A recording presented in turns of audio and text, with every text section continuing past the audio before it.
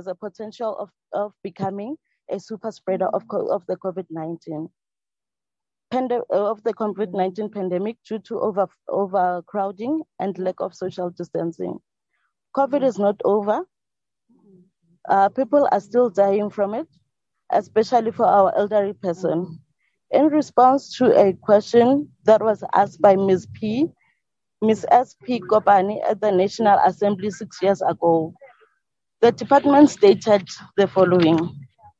The Tembisa office will not be upgraded by SASSA, as the Ekurhuleni municipality has confirmed that the building is earmarked for upgrade within their urban renewal program. 6 years later, no such upgrading has happened, and SASSA clients and employees have to expose themselves to a risk of contracting COVID-19 on a daily basis. DA Councillor Bongani Nkosi tabled a motion in Ekurhuleni and was told it could not be debated because it was a national competency. DA MPL Rifulenseke asked questions about it in Gauteng legislature, and she was told it is a national competency. So if national says Ekurhuleni if the national says Ekurhuleni has to be accountable and Ekurhuleni says it's national, who is going to look after the Tembisa SASSA? Our residents do need a functional SASSA office. This is why we decided to petition you. As Parliament to fix the SASSA office, and SASSA belongs to, and if it says the SASSA belongs to national, I speak here representing over 2,000 people who signed the petition, and even those who could not get the petition, but equally concerned. Thank you very much, Chairperson.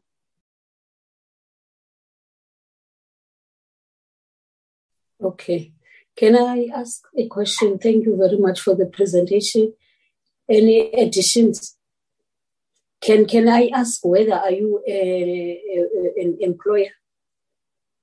employee of SASSA, or are you just a community member? I'm representing the community, Chair. Okay, thank you. Any additions from whoever? None. Okay, can we give over to SASSA CEO?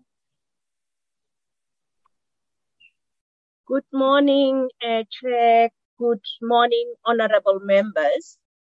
I don't know if the minister wanted to start first before we submitted a presentation, Chair, yesterday, so that we could go through the context within Gauteng as a whole, and then we'll speak specifically to the position of Rabasuthu and the Kempton Park area as a whole. Minister, let me hand over to you first.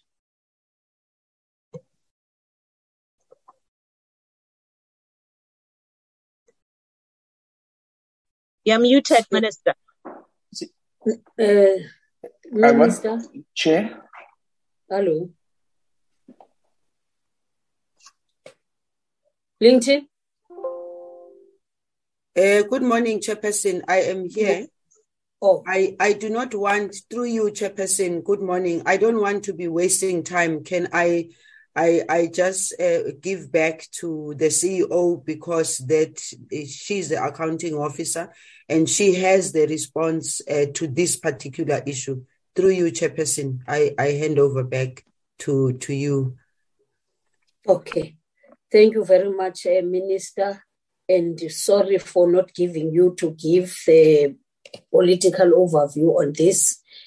I think I was struck by this petition. I wanted them to just present themselves, and then we continue with our business of the day.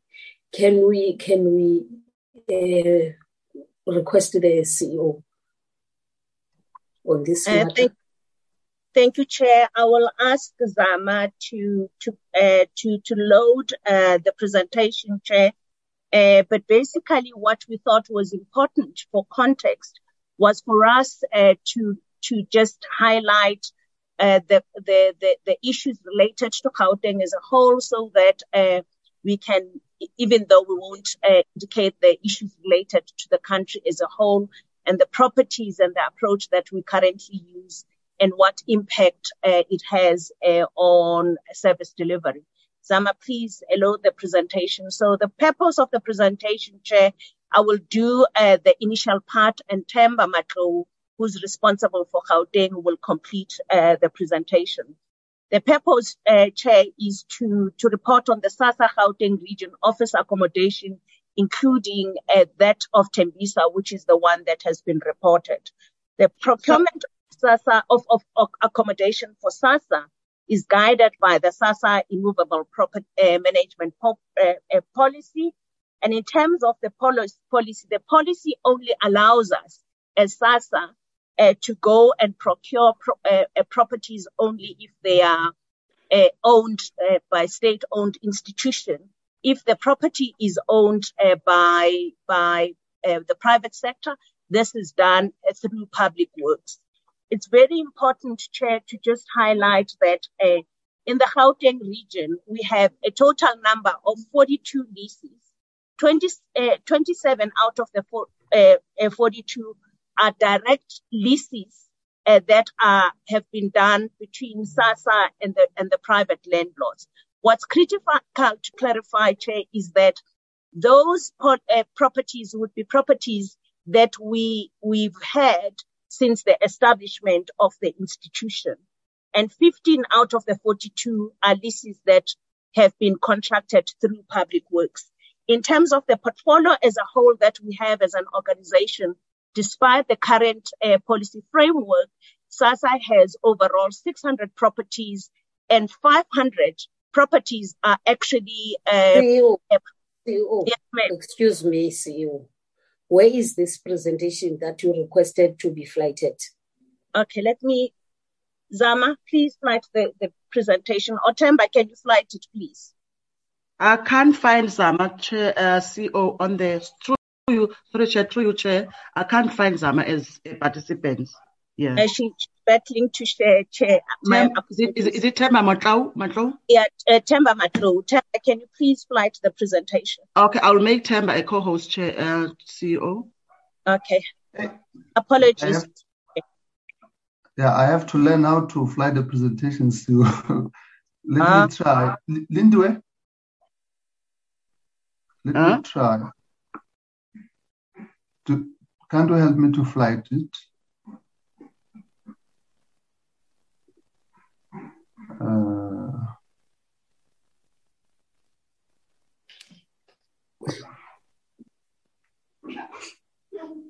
Sharing. Brenton, can you flight it for us? Where's sharing? I'm trying to check the sharing.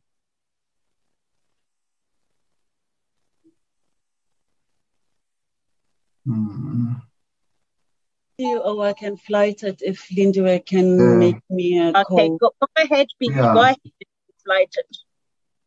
Your name is? Pinky Toy. Pinky Mgati. Okay. Thank you very much. Chair, what I will do is I will ensure that I don't go into detail with regards to the rest of the portfolio, so that we can ensure that we can focus basically on what we've done and intend doing in Rabasutu in particular. Pinky, are you still battling to flight it? Pinky, I've made you a co-host. You can flight. And Rapatla as well.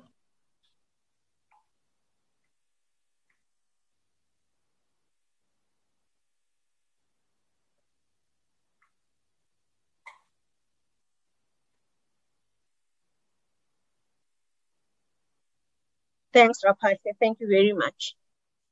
So Chair, as I was still highlighting, is that in Gauteng region, we have 42 properties that are direct leases between SASSA and the private landlords.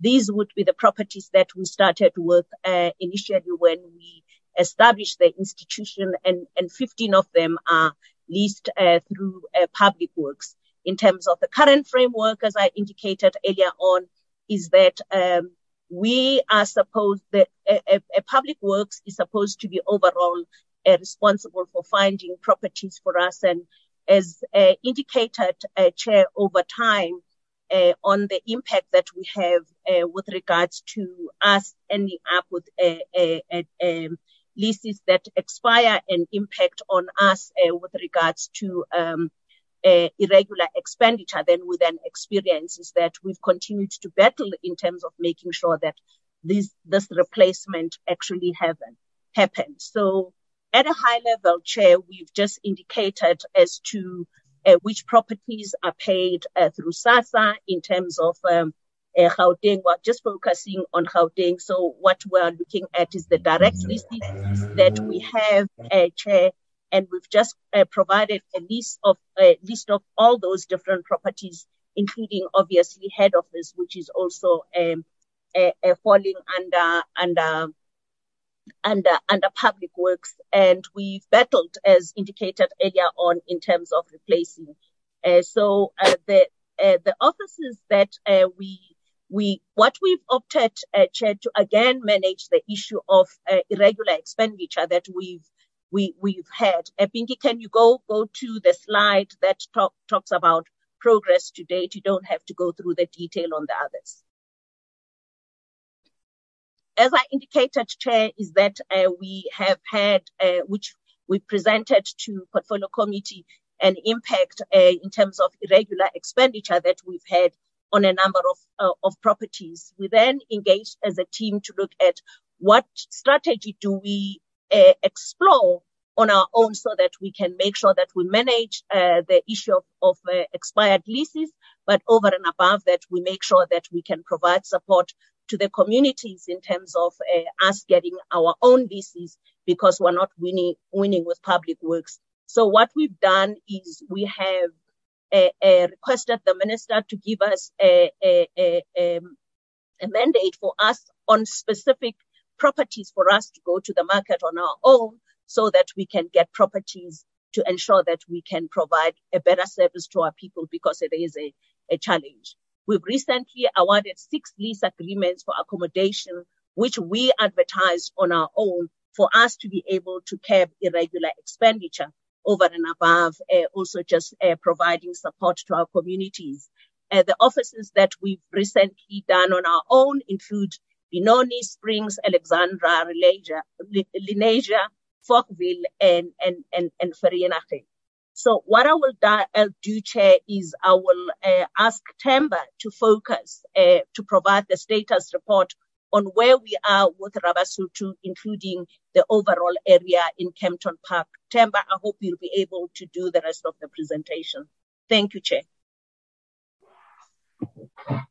Thank you. Thank you. Thank you, CEO, and good morning to honorable members, honorable to the minister as well. Indeed, it is correct that we have an office in Tembisa. We have been occupying this office since 2006. And indeed, as the petition has been indicated, the location of the office is accessible to citizens in Tembisa, but though it's got challenges, that this office is only serving people of Tembisa, and there's challenges about space, which is not adequate. And indeed, people had to wait for a longer period before they could receive the service due to the size of the building that we got around Tembisa. And indeed, the building at the time, it was difficult to keep the building clean because it also compromises the safety and the officials due to overcrowding. The building was really not conducive also to serving the people with disability and elderly people. The next slide. Indeed, the office, because it was the only office in Tembisa, it served approximately 250 people per day. And as a result, the stakeholders in Ekurhuleni and the community of Tembisa raised concern regarding the state of office building, because beneficiaries around the area suffered consequences of adverse weather which is such as during the cold winter and rainy seasons. And various stakeholders as well, including the community development workers as they meet through public meetings. Indeed, they raise complaints with regards to the condition of the office at Rabasotho. And then the next slide. The next slide is starting to engage on what were the interventions that SASSA tried to do. We did then commence with the process of searching for an alternative office space around Tembisa. But unfortunately, we could not succeed to find the office at the time. We even made an attempt at Kopanong Old Age Home, which is just adjacent from the current building. And unfortunately, we could not reach an agreement because of due to limited office space as well. Then the next slide. During the process of consultation between us and the municipality, which is actually correct that the building belongs to the municipality, whatever that we need to do in the building in terms of upgrading, renovation, we need to seek permission from the municipality to do that. We did engage with the municipalities at the time just to refurbish the building and make it conducive to address the challenges that were raised by the community. And at some point, that approval was granted to do with some few minor areas. And then we were able to build a waiting area. And we also provided an additional toilet with the funding that were given, which includes toilets for males and females, and which caters for people with disability. And we further also, the office was expanded to cater for the back office work and also a bit of waiting area for clients over the renovations that were taken, which we wanted to comply with the OHS its standard. And the next slide. Chair, we should indicate again that in trying to respond to the challenges, because we still realize that because the township is quite big and the office still, it is not at that level where we can say it can actually accommodate everyone and we can meet all the requirements. We then decided that let's engage with the municipality again to try to see if we can find any other office accommodation just to ease the pressure in Rabasotho. That's where then we were able to secure an office in Winnie Mandela section, which is 5 kilometer radius from Rabasotho, just as an intervention to try to reduce the impairs that Rabasotho is facing. We had this office and then we launched with the councillors and municipalities. The office is in the same vicinity, Tembisa Clinic and Ekurhuleni Customer Care Center, which is operating 5 days a week, where we'll do all the grant value chain as well. So we try to share the responsibility. All the services that are rendered in Rabasotho, we're able to render them. This is because of the lack of office space around Tembisa area, but we tried to say, let's find at least an alternative space, which we try to get. Next slide. Yeah, Honorable Chair, I think that was responding to the issue of Tembisa alone. Indeed, the question that we raised in the petition are very valid.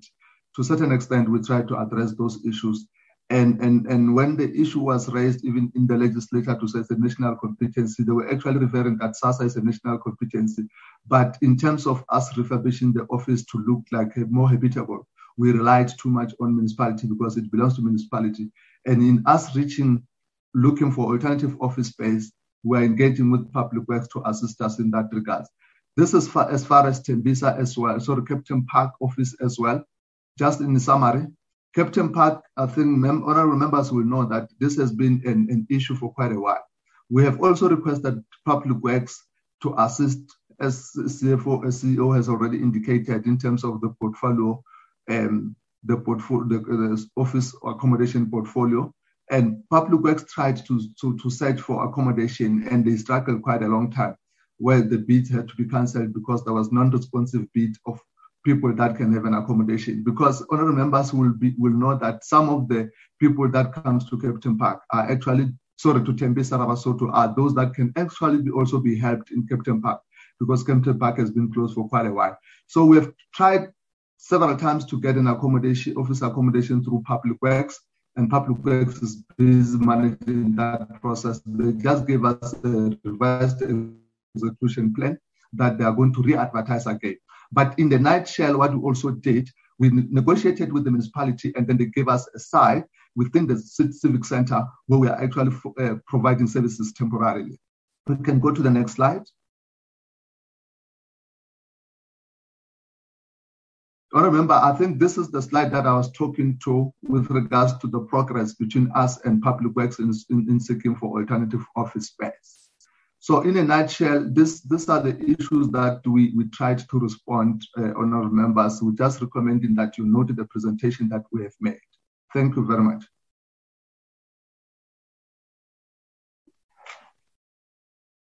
CEO? Thank you very much. Finally, what's going to happen? What's going to happen is we are Yes, because I can see the recommendation is saying be noted, and it can't be noted. We need to hear what's going to happen. Yes, Chair, we are having engagements with the Gauteng region together with Public Works to make sure that we can resolve these issues. And there's a project that is currently in place. They are still continuing to look for the property. The approach we've used, Chair, is to make sure that we also go out and look for property on our own, because it is proving to be very difficult to rely on Public Works in terms of the current state of affairs. So we're using a dual approach. We let them go and look for the property, but we also go to the market on our own to look for the property and see as to how this can get resolved, because it is impacting on SAFA overall for us to have this dependency. But we always have to go back to the minister and get permission, because in terms of the current framework, we're not allowed to go to the private sector on our own, but always have to do it through Public Works who are battling, and we're using the dual approach. So in terms of Rabasutu in particular and the overall area in Kempton Park, we're looking for all these different alternative offices, and we will continue to provide feedback to the community in terms of how we're progressing with regards to finding continued alternative space, Chair. Thank you very much.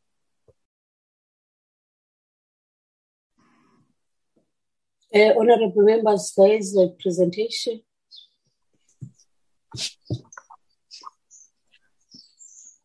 But I've got a question from the petitioners that do they know any of the accommodation that they can suggest?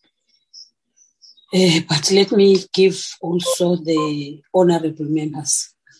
Honorable Lizelle, Honorable Masango, Honorable Alex, and Honorable Manga. Chair. Honorable Scott. Yes. Through you, Chair, can I request the presenter to stop sharing so that we can be able to see members who are making an input? Thank you. Okay. Thank you, Lindy, for reminding us about that. Can we then give over to the members that I have identified? Honorable Lizelle, Honorable Masango, Honorable Alex, and Honorable Mangani, Honorable Stock. Oh, there's also Honorable Sean. Thank you very much, Chairperson. Good morning to all my colleagues. Good morning to the DSD team as well as SASA. Firstly, I want to thank the Honourable Masango with the petitioners for bringing this very serious matter to our attention. I think it was an important exercise that we engaged with this morning. And I think listening from the presentation, I think we all agree that quite clearly there's a problem in Tembisa, and that problem needs to be resolved. My only concern listening from the presentation is that there seems to be a problem with the Department of Public Works. and that they take far too long to act on requests for accommodation space. And so I wonder in this case, while I appreciate the CEO pointing out that there's now a dual approach, I think firstly we need to put some type of time frame in terms of by when possibly we could find additional office space to supplement that office. And I think in this regard, we should really request the Honourable Minister possibly to meet with the Minister of Public Works and to point out that we need an urgent intervention in terms of finding space in that area. And then I thought maybe I would ask, since there is a general admission that this office space is not big enough and that it's not doing well in terms of servicing the clients in that area because it's far too small, and it's a problem that's been going on since 2013. Is there no way that we could, in the interim, while we try and find additional office space, that we employ a mobile truck outside the office? Because often we see this at Home Affairs, when Home Affairs has got long queues at offices and there's not adequate space, then they often employ a mobile office on the same precinct so that there's added capacity to service clients. So I think in this instance, I would like to suggest that we ask the minister to engage with her counterpart, the Minister of Public Works, to find some type of intervention to get office space. And also, I would like to ask whether a mobile office or truck could be employed in this regard as well to assist. Thank you, Chair.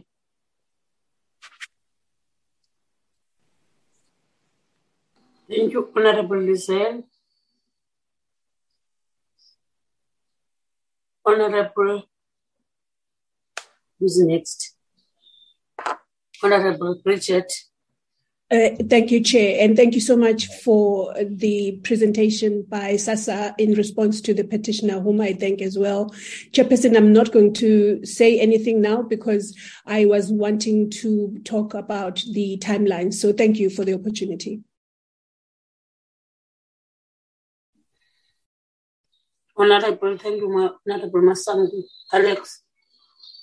Thank you, Chairperson. Thank you to SASSA for the presentation, and thank you to the petitioner for bringing this matter to our attention. Chairperson, not to take anything away from the specific case, of what's going on in Tembisa, but this is now, opening our eyes, and I imagine that we might come across many more situations in other provinces that could very well be in the same situation.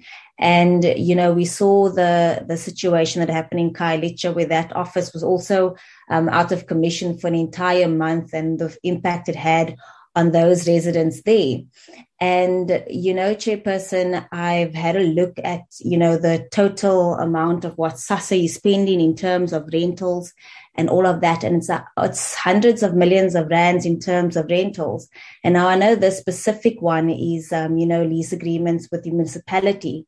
So those aren't too expensive. But, I'd like to know, the amount we spend in with private landlords and the conditions of those buildings, how often does SASSA actually go out and, do the cost comparisons and, renegotiation of leases and so forth to find better accommodations? I understand, rental goes up annually, but, in some of these situations, it's literally millions that's been spent on one office, and you sometimes wonder how is this value for money.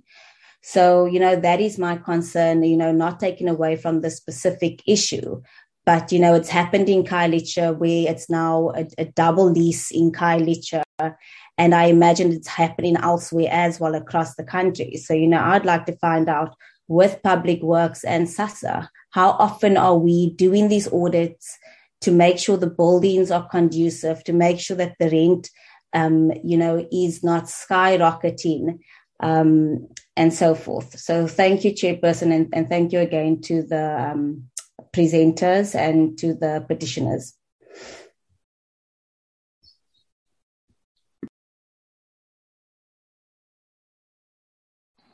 Thank you, Alex. Honourable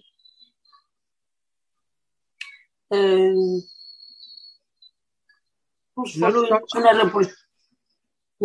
Mahlang. Yo, Nangani.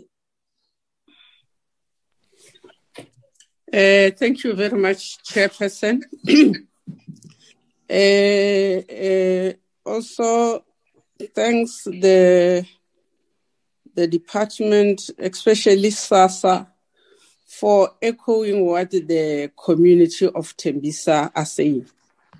So, ke leboge le baagi ba Tembisa ka kakaretso gore be ba dirile tiro e tona, ba re thusitse gape, ba thusitse le SASSA ka gore kotsi ne ka tlhagele baagi fela le badiri ba SASSA ne tlo ba tlhagela. So ke le leboge thata, le tshware ka thata, le ske la nyahama, le ka moso le nne le dire yalo, le rotloetseng le ba bangwe go dira exactly. Must also say to ask the Minister of Social Development together with the CEO to meet with the Minister of Public Works. I don't think I'm wondering all the time if it's department to department. It takes a long time to resolve the issue. All the buildings, most of the buildings that the Public Works is offering is dilapidated. So I think this must be done in a way that will save people of Tembisa and all the other residents from other provinces, because this to us is an eye-opener, although we know that the building that SASSA is renting, if it's from Public Works, is not conducive. So I'm just pleading for the time frame. I know that talks you can't say in 2 weeks or in 3 weeks. So I'm just, for me to want to talk, I was just saying, let's do it now. Appealing to the minister, our minister Lindiwe, and the CEO to meet with the Minister of Public Works so as to resolve these issues. And then I must ask a question, because I'm not from Gauteng or whatever. Is there no way where the province, if they have some of the land, and because the people whom are being assisted is in Gauteng, are the resident of Gauteng, is there not any space where the offices can be built, where can people of Rabasotho in Tembisa or whatever in Cape Town Park, where the offices have been closed for a long time, get a proper space where the offices can be built? I'm just posing this to whether it's the minister or our CEO. Thank you very much, Chair.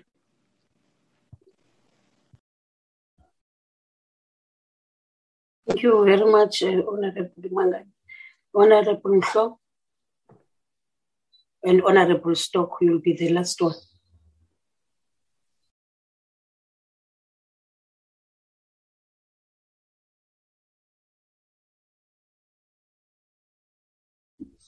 Thank you very much, Chairperson. Am I audible?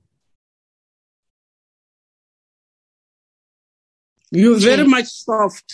You're very much soft. Audible. Continue, Honorable. Thank you very much, Chair. Chair, let me first appreciate the petitioners for the petition and the response from SASSA. But I think what I wanted to ask was the question of the provincial government assisting in building offices if possible, and also, Chair, to say that if this is a problem in Gauteng, I'm just not sure of the places. I think it's not only a problem of Gauteng, and that not all others are aware that if they write a petition to an honorable member, their issue would be addressed and whatsoever.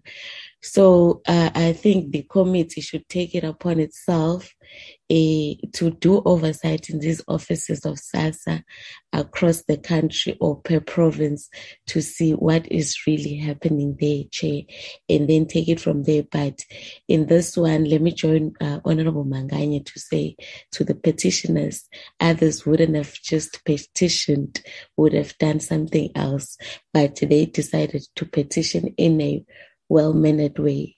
Thanks, Chair.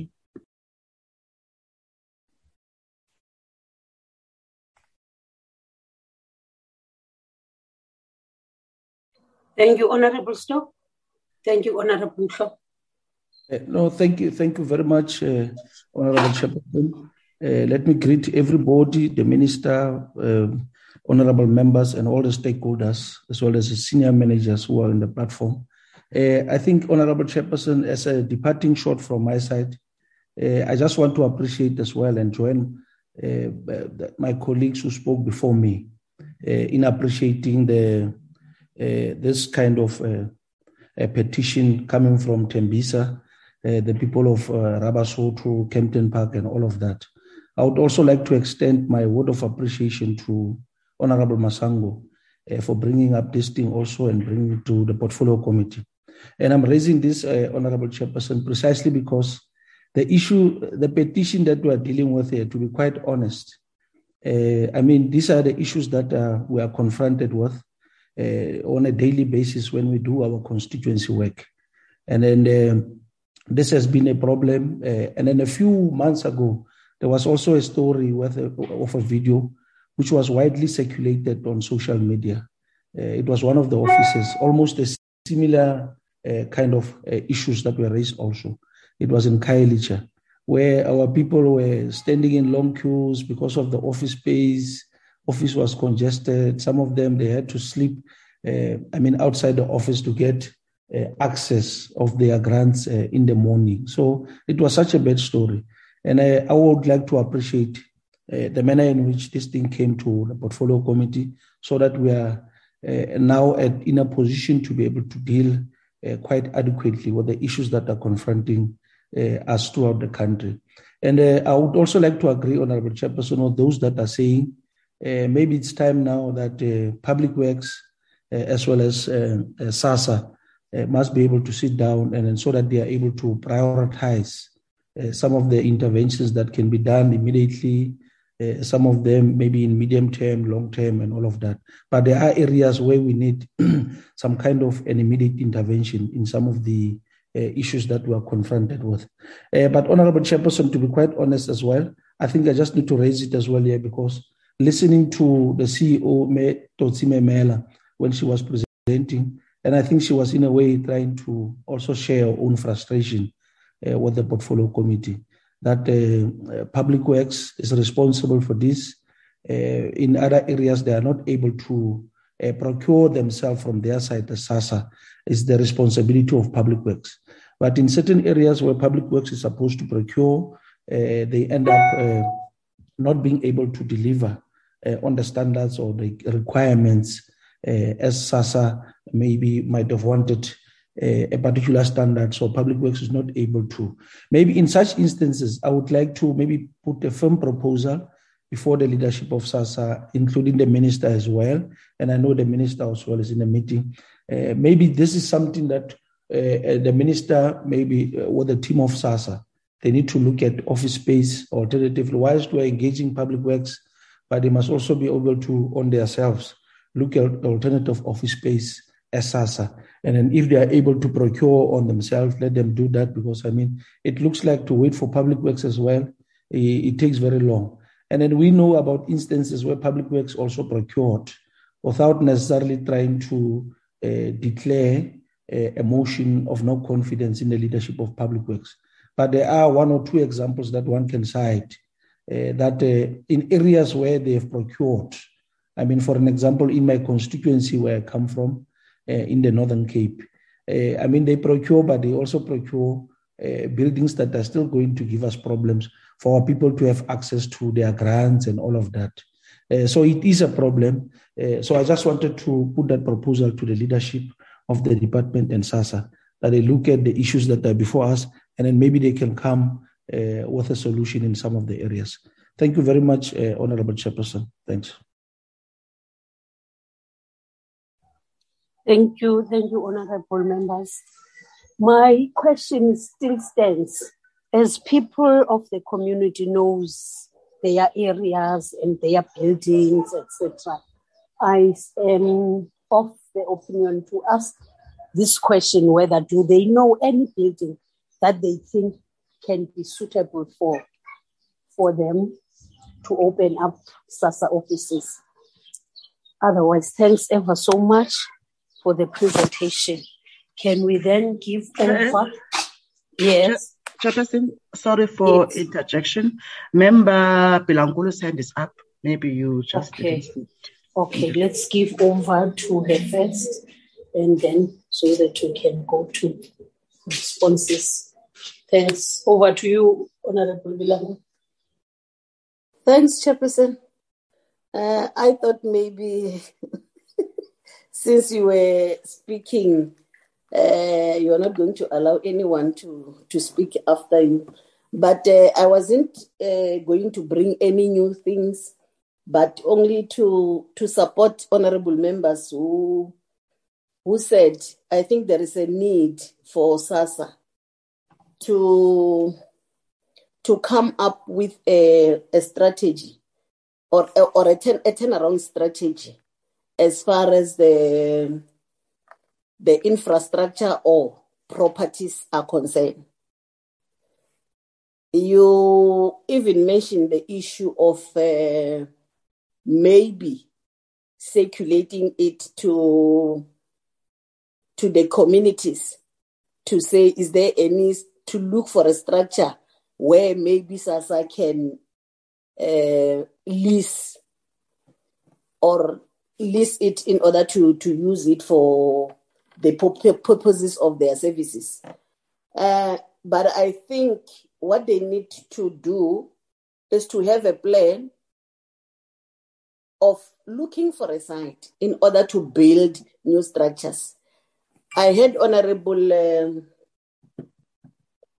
Whip raising an issue of a structure that has been hired in the Northern Cape, of course, also, which is not in a good condition.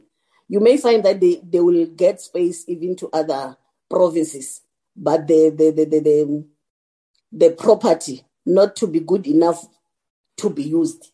So why can't they come up with a plan, even if it will take years in building the structures? But if there is something that they will be doing, at least it will build also confidence to us and community members that they are doing something, than leasing a structure which is not in a good condition will end up having problems.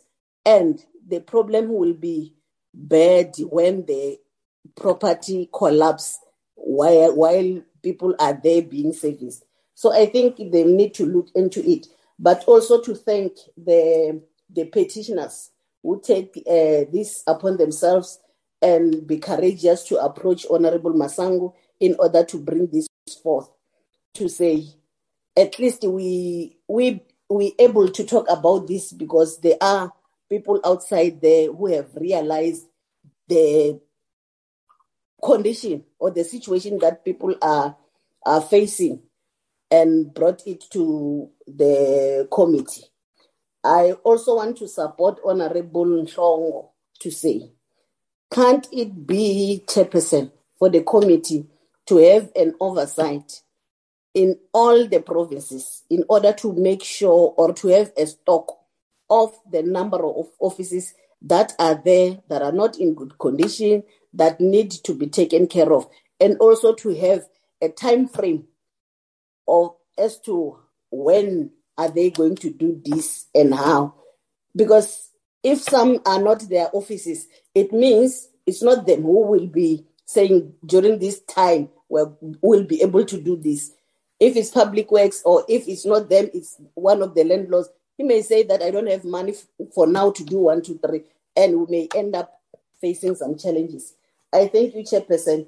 Lastly, is to pass my best wishes or speed recovery to Honorable Aris. I thank you, Chair.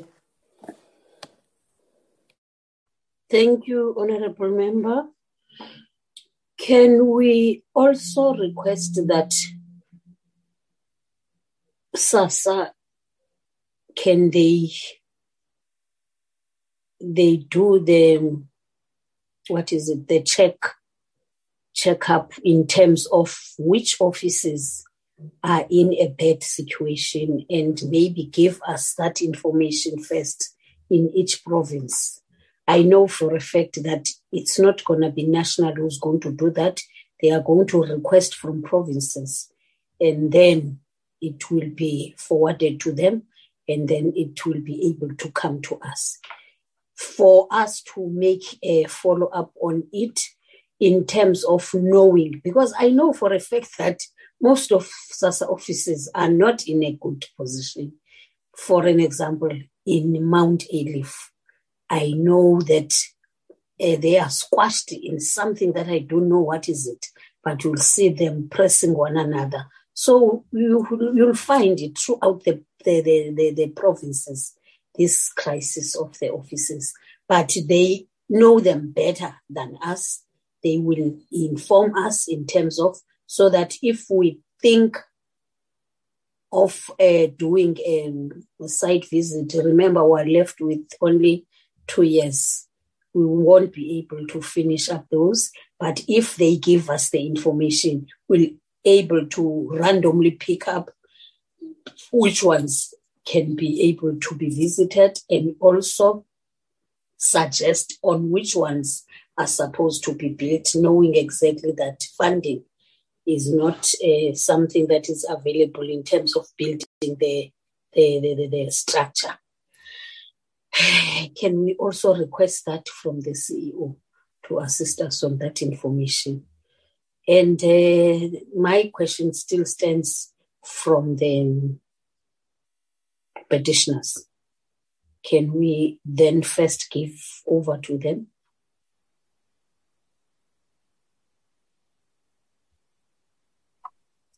Thank you very much, Chair. I will address most of the questions. I will ask Themba first to just address the issue of what the actual plan is with regards to the Kempton Park area and what the timelines are. And then I'll get Mr. Masakona to talk to how do we ensure that we get good value for money. And then I'll summarize, Chair. Themba? Before Themba, I requested the petitioners to inform us whether is there any building that they think they can suggest to us that will be very suitable for them to open up. If yes, there is one. If no, there's no problem on that.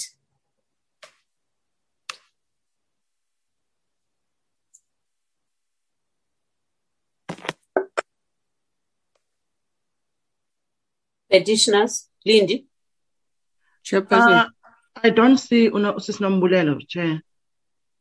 Chairperson. Okay, it's fine. Let's give over Themba. Who's saying Chairperson? Let's give over to Themba. Member Mangani, Chair.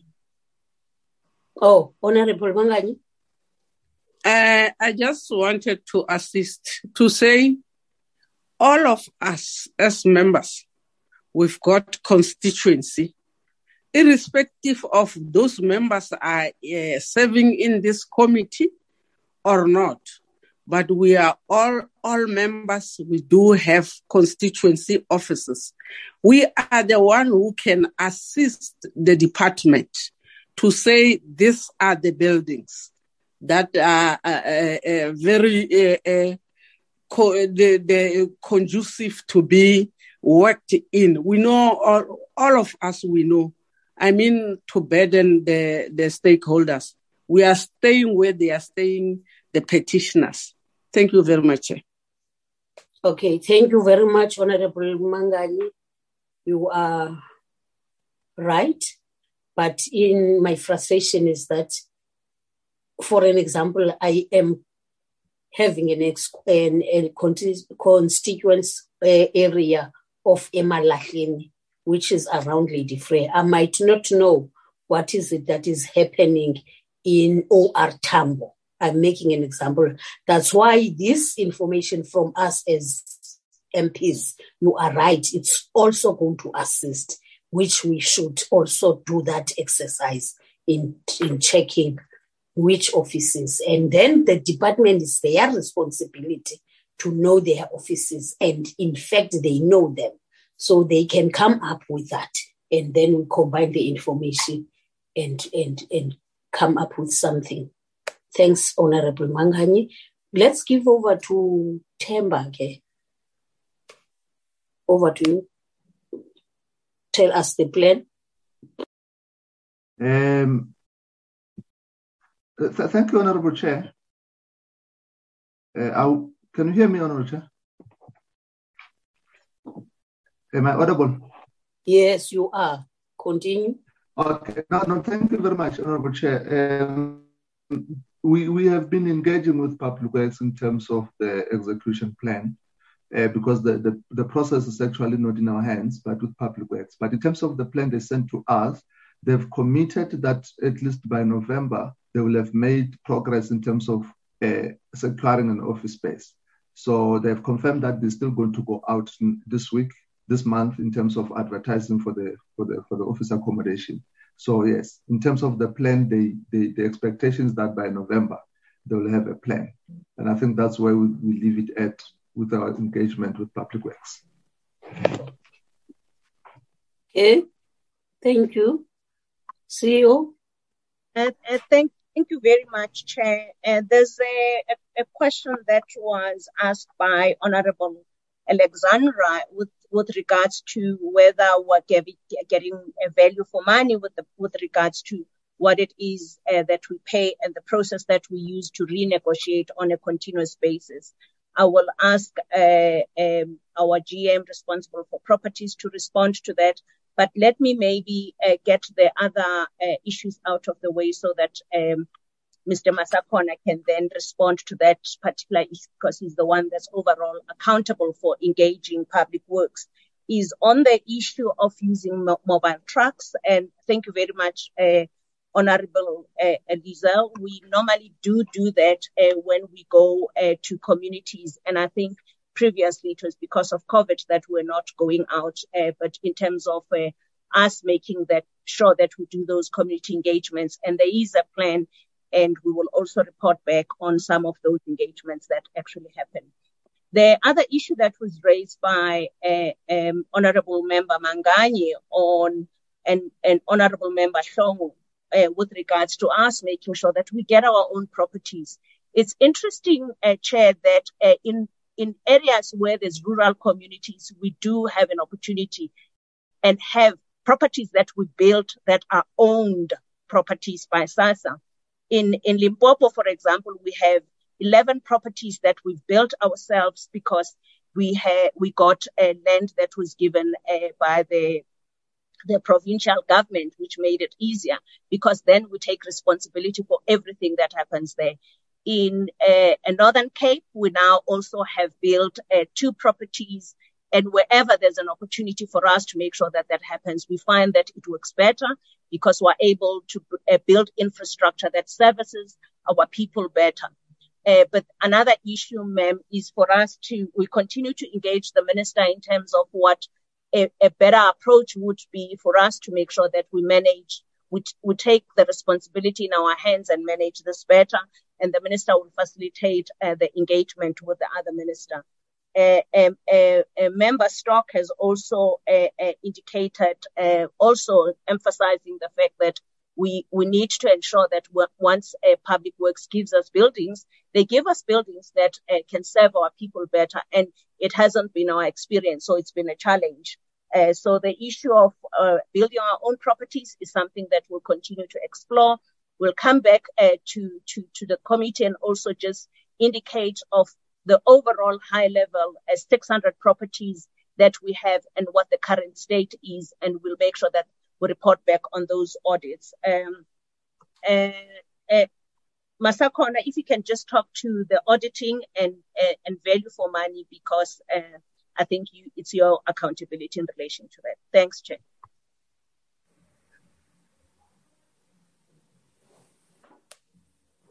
Thank you. Can't Mr. Masakona unmute? Unmute, Mr. Masakona.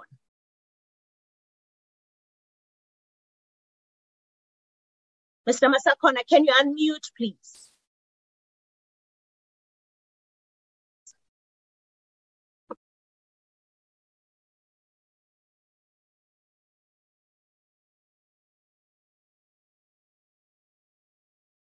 Chair, we will leave it at that. We will come back with a proper plan, and then we'll come back and report to the portfolio committee so that we don't take too much time from the committee. Thank you, Chair.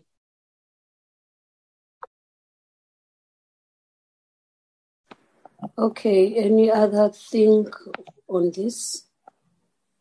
Honorable members? Hi, Chair. Chairperson.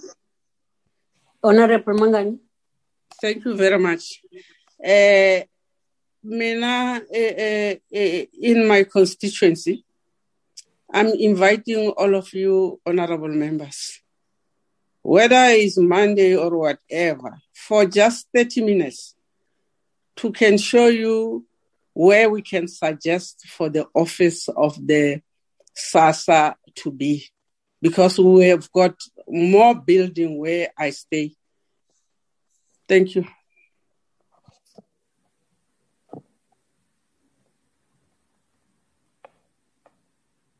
Okay, thank you, Honorable Mangani.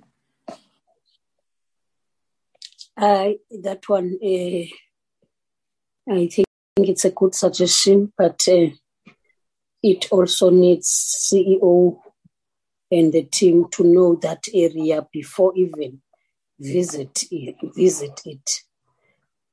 Otherwise, thank you very much. That's what we need.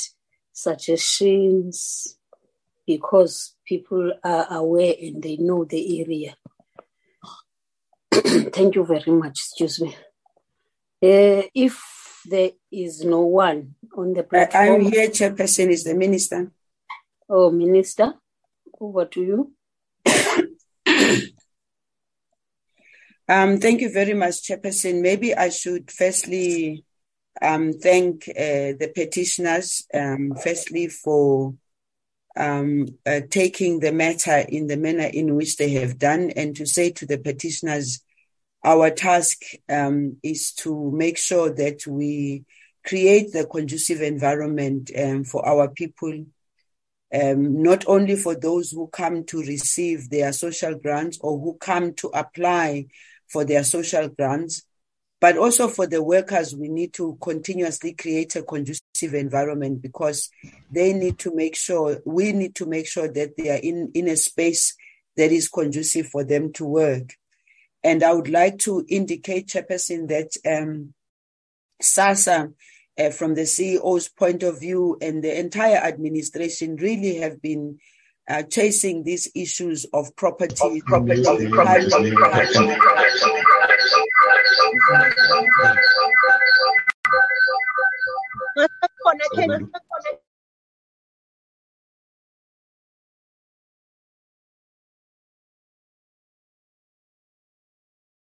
Minister? Minister is muted. She's muted there. Somebody muted me because I never touched a single button. Okay, continue, Minister. Yes. Thank you very much, Chairperson. I was saying that I the CEO and the administration of SASSA has really been chasing this issue. It is a bit of a frustration, but I think that the proposals also about meeting with the Minister of Public Works has been made quite by SASSA itself. And there are proposals that SASSA is also putting forward that need to be discussed. The issue here is also when we say the petitioners must look for buildings, my fear, Chairperson, is that we have procurement processes that make it sometimes easy. Sometimes they make it easy, sometimes they make it very difficult for SASSA. And so personally, I would rather encourage, as Honorable Mangani was saying, members have got constituency offices, and that let it be the constituency offices, but let it also be the due processes of procurement, which we know is there, and it's guiding us as a department, but also guides SASSA. I do want to commit, Chairperson, that this is one thing that we need to chase quickly and make the changes as quickly as possible, because I also crisscross the country, and the DM also does the same. We crisscross the country and we go to some of these offices, and we ourselves are very unhappy with some of the conditions of these offices. But maybe what we could propose is SASSA should be able to make a presentation to the portfolio committee of the plan, not what has happened in the past, but what we intend to do as a portfolio to deal, and SASSA in particular, to deal with this challenge. Thank you very much, Chairperson. Thank you very much, Minister. Then it means, therefore, we are closing. Polnich, I see your hand is up. Honorable Polnich.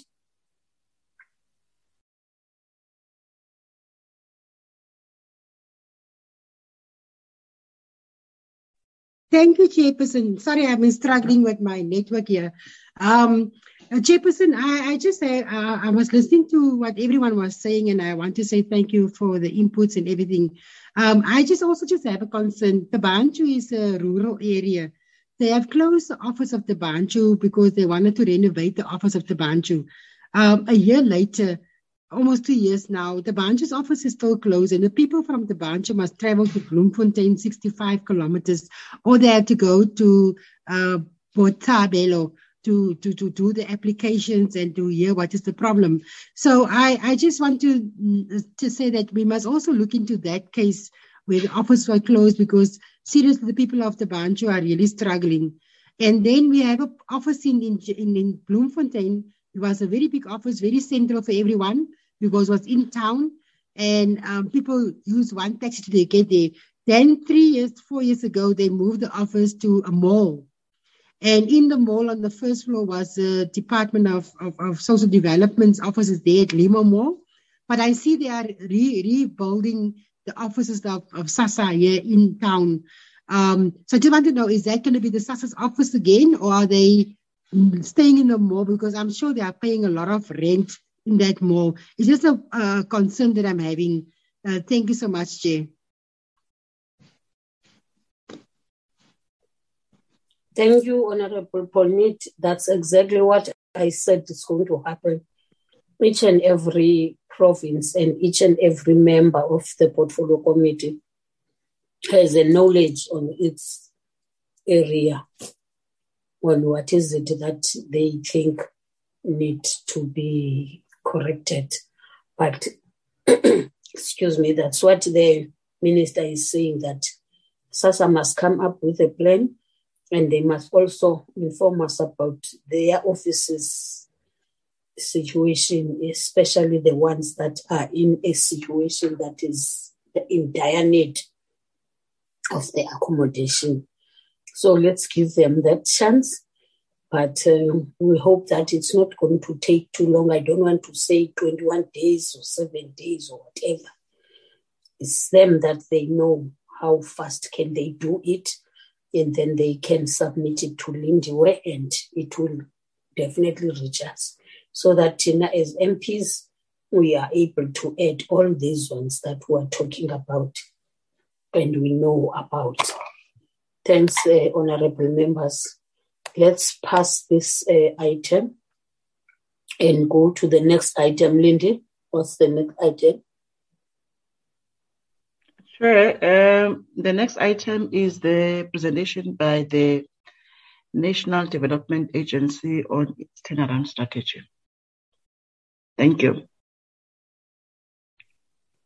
Over to you, NTA.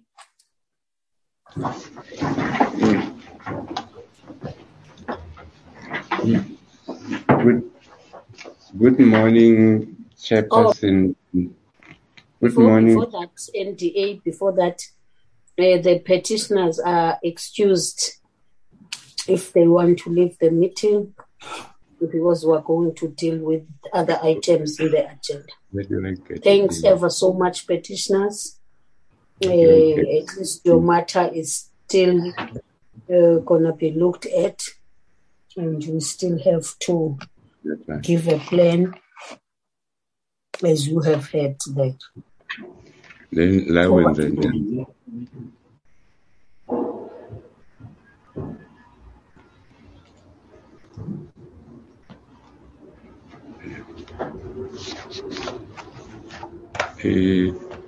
Where's the... Thank you, Chairperson and members of the Portfolio Committee, the Minister, the Acting DG, and SASA CEO, and all the colleagues that are in this meeting. I'm just testing if I'm audible. Am I audible, Chair? Yes, you are audible. Chairperson, can I disrupt Magongo and request that I speak before he does, and through you, Chairperson.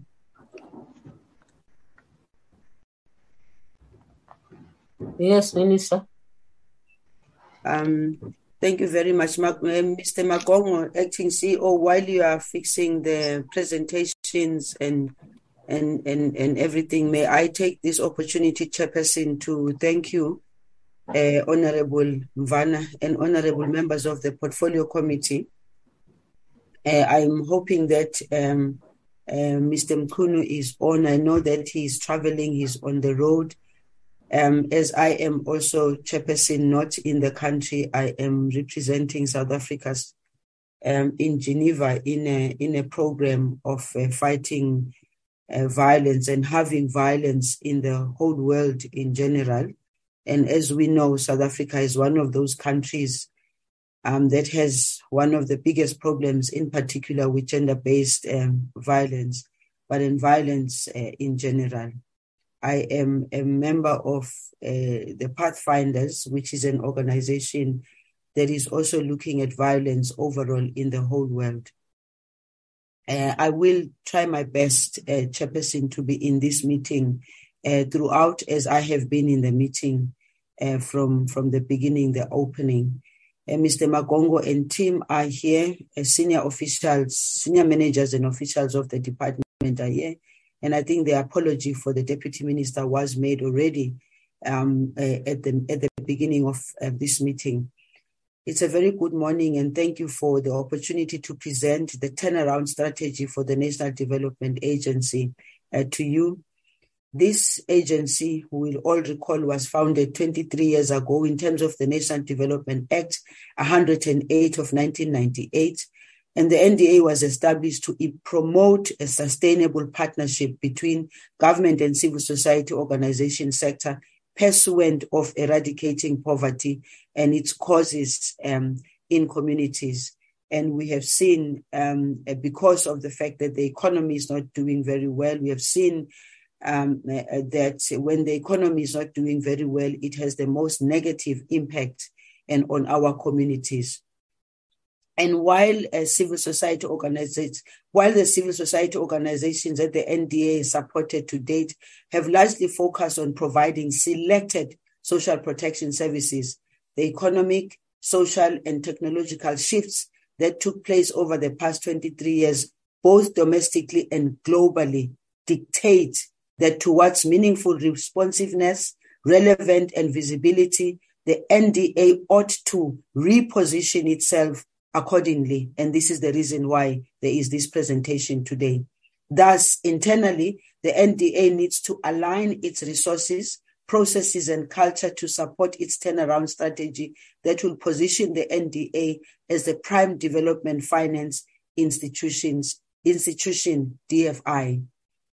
For instance, through the Economic Reconstruction and Recovery Plan that the collective of South Africans have acknowledged the unprecedented and combined impact of how low economic growth period, the devastation of the pandemic, social unrest in parts of our country, and the unbearable social dimensions of climate change that an increasing number of our communities are starting to experience. Owing to complex reinforcements between these factors, poverty, inequalities, and underdevelopment are deepening in communities across the country. Also, global events such as the conflict in Ukraine and the undisputed shift away from the post-Berlin Wall are destabilizing the hegemony. The net effect of these is that they are amplifying the vulnerability of ordinary South Africans. Throughout communities, lives and livelihoods alike are becoming costlier. In the immediate term, the most practical manner to alleviate poverty in communities is to create jobs in labor-intensive sectors and intelligently coordinate development interventions throughout the three spheres of government, as well as together with the international and multilateral development partners. And NDA is really in a good position to mobilize the resources both internally, but also using international platforms to do so. It is against this background that the NDA needed to sharpen and reorientate its national development strategy. Therefore, not only does the NDA need to fashion itself into the facilitator of the social economy, but necessitated by the need to generate human-level development in every household and community. This institution must embody the development trajectory that our society defines for itself at a given point in history. And therefore, the turnaround strategy whose presentation you will be receiving today opens the door into the unstoppable era of history wherein the NDA will be playing a greater role than it has ever played in the past years. Through coordinating efforts of national and international development finance institutions towards greater human-level outcomes, the NDA will bridge the trust deficit that characterizes the relationship that South Africans are having with public and private institutions alike. It will do through the development of, and I always say this, Chairperson, a people, public, private, civil, academic, multilateral partnership framework. Henceforth, and towards creating relevant jobs, the NDA should be in the forefront of efforts to alleviate poverty by facilitating CSOs to develop community response skills and entrepreneurship. This will catalyze fundamental change that will engender the value of human capabilities and self-sufficiency in our communities. The NDA arrives at this inflection point as our country is defining momentous responses relevant to unemployment, poverty, and inequality. Honorable Chairperson and members, may I hand back to you and back to NDA to make the necessary presentation on the agency's turnaround strategy. And we also wish to thank you, Chairperson, yourself and all the members for your continued interest in helping us shape our institutions, build our institutions in such a way that they respond adequately, timelessly, and innovatively towards the needs of our people and the felt needs of our people. Thank you very much.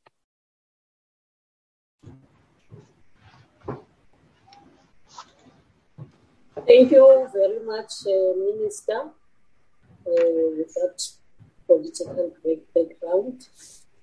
We wish you to have enjoyable time, though we know that it's hard working to be there. You have to find yourself. I have forgotten that you are still in Geneva. I thought that you were back. Thank you very much for showing us the commitment and the dedication to your portfolio committee. Let's give over to Mr. Magongo to continue. Thank you, Chair, and thank you, Minister. Can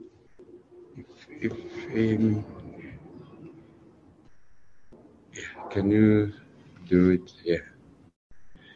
We Chair and portfolio committee members, honorable portfolio committee members, we were requested to provide an update on to the portfolio committee on the progress on the finalization, implementation, and outcome and impact of the NDA turnaround strategy.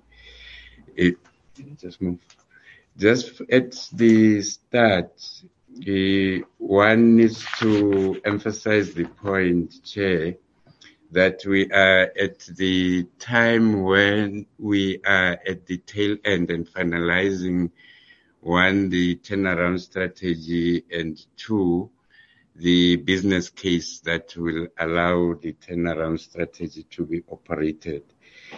But the context within which the turnaround strategy is premised on is on the realization by the previous board that we need to have some strategy that will re-engineer the NDA and point it towards creating activities, programs that have got impact on the people in terms of poverty eradication, in a sense where it is touchable, it is felt, is impactful. So in July, we engaged a service provider that assisted us to put together the turnaround strategy so that we were in a position to understand better the environment that we would want to operate on. And in the process of developing this strategy, there are a couple of proposals that were made right at that beginning. One was to look at a comprehensive sales development model that is directly responding to poverty and eradication and its causes in poor communities. The second one was to look at a business operation model that can support delivery of the entire mandate of the NDA. And the third one was to look at strategies and mechanisms that will be required to deploy sustainable and impactful programs to poor communities. And the fourth one was to look at how do we reposition the NDA as a brand that exudes trust, it exudes efficiency, and it delivers at every time that is expected to deliver to the public. And finally, to propose a blueprint for government to deploy its resources, its strategies, its policies as an integrated instrument for addressing the high level of poverty, unemployment, inequalities, and lack of economic activities. So the preposition of the strategy is to provide a viable mechanism for government, civil society, and the private sector in addressing issues that deals with community development, so that there isn't any fragmentation at the service delivery point, but an aggregated efforts in all respects that deals with reducing community level inequalities and poverty levels and unemployment. So just to round this quickly, you recall, Chair and members of the committee, that when we presented our APP, we said that APP for this current financial is a transitional one.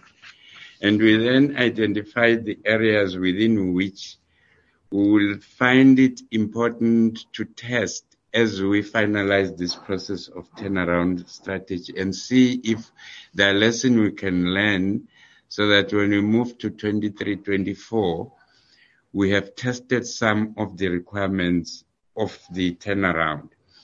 And we've used these outcomes as part of relooking at and making inputs in the review of the NDA Act as a whole. There were 5 areas that we raised, which are in our current APP. One deals with district pilot sites for the turnaround strategy, which are linked to the DDM, IT systems and processes, so that we can align them to the new strategies. This includes also organizational structure. And the 4th one is looking at the funding markets, the appetite for funding CSOs in the open market, both in the public-private sector and multilateral organization and philanthropies. And the last one was testing the coordination requirements to implement the district model. I will then just quickly go through the content of the turnaround strategy itself and just take us through the journey that we needed to traverse and get towards the end and completion of this assignment. There were 9 areas that we needed to go through.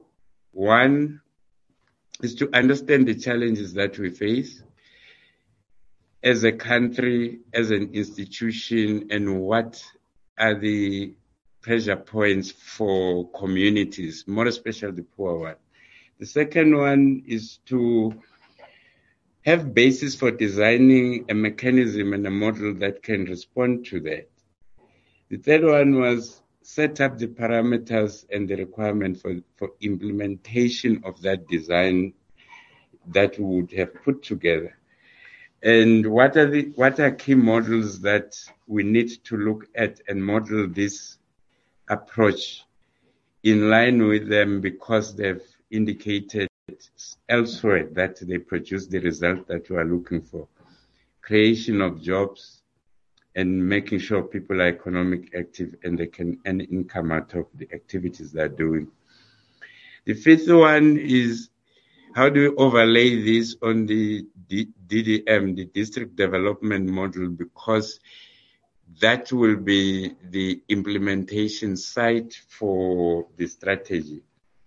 And what approach are we going to use, and what are the risks in doing that, and how do we rebrand, and how do we raise money for funding the civil society organizations?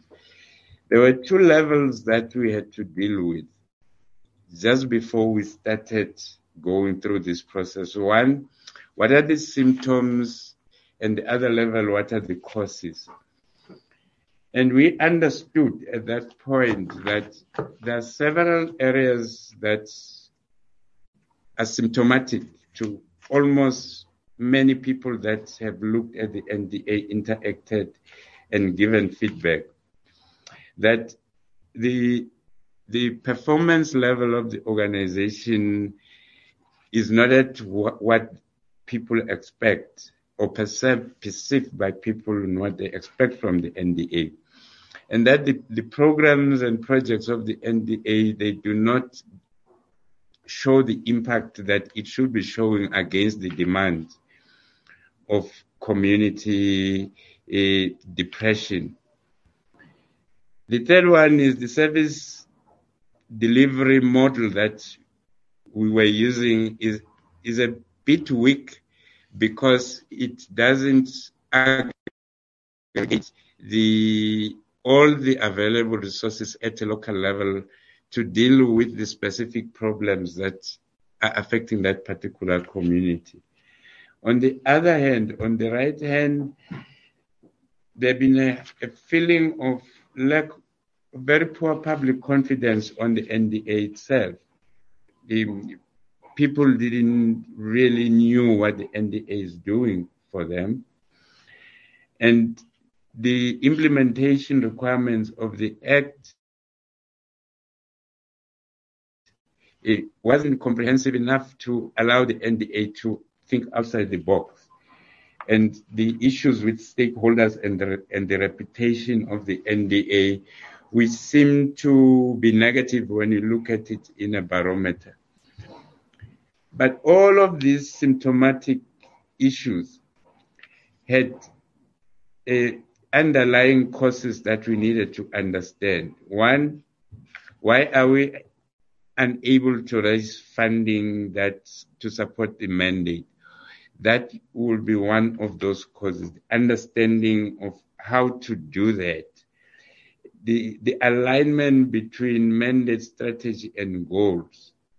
The inadequacy in the systems and policies and procedures that we have put in place to support the business that we had defined at that time, including poor defined processes.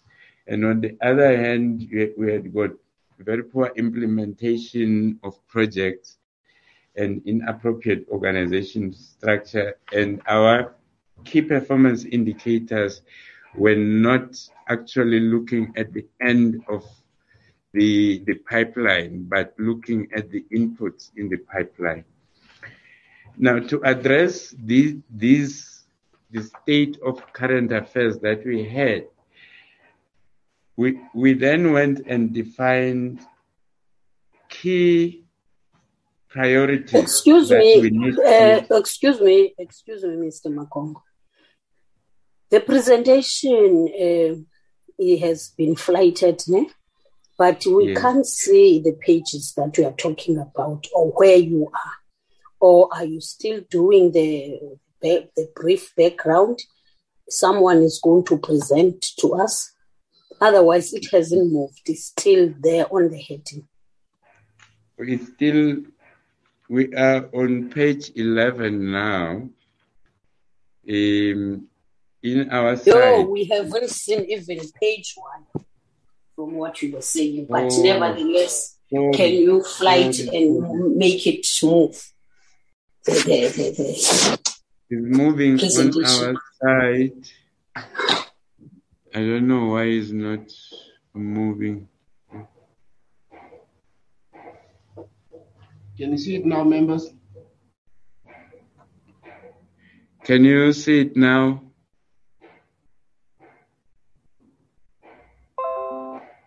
Yes, we can.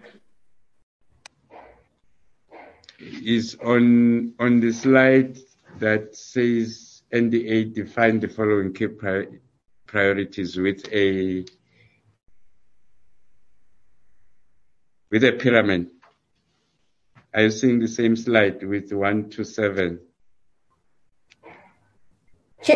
Chairperson? Yes. Through you, Chairperson, can we just go back to slide 10? Because I think that was a very important slide, and that's when I picked up, but the presentation wasn't moving. Can Please, through you, Chair, can we go back a slide? Can you see it now? Yeah, We're on yes. slide 10. Yes. You want me to go through that slide again? Yes. Sorry, Chairperson. Chairperson? Yes. We have to go back from slide 1 because I was under the impression he's still explaining to us about this thing. I didn't even know he was going from slide to slide. So we didn't even know the slides were moving because on my side it's not moving. Is it moving now? To all of us, Yes. Honorable Polnit, it was not moving. So do you want us to start again?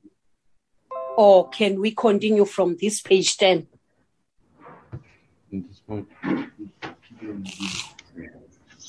Is it moving now on your side? I just want to check that before. Yes, it is moving. You can continue. We will go through the slides ourselves, but it's fine. You can continue from that page 10. Okay. Continue, Mr. Makong. Yeah, yes, I'm continuing on slide 10, which at 2 levels. We had to first deal with the symptoms which are seen by everybody, and they are making statements around that. Then go back and understand what is making people indicate what they're indicating, which will then give us what is causing it.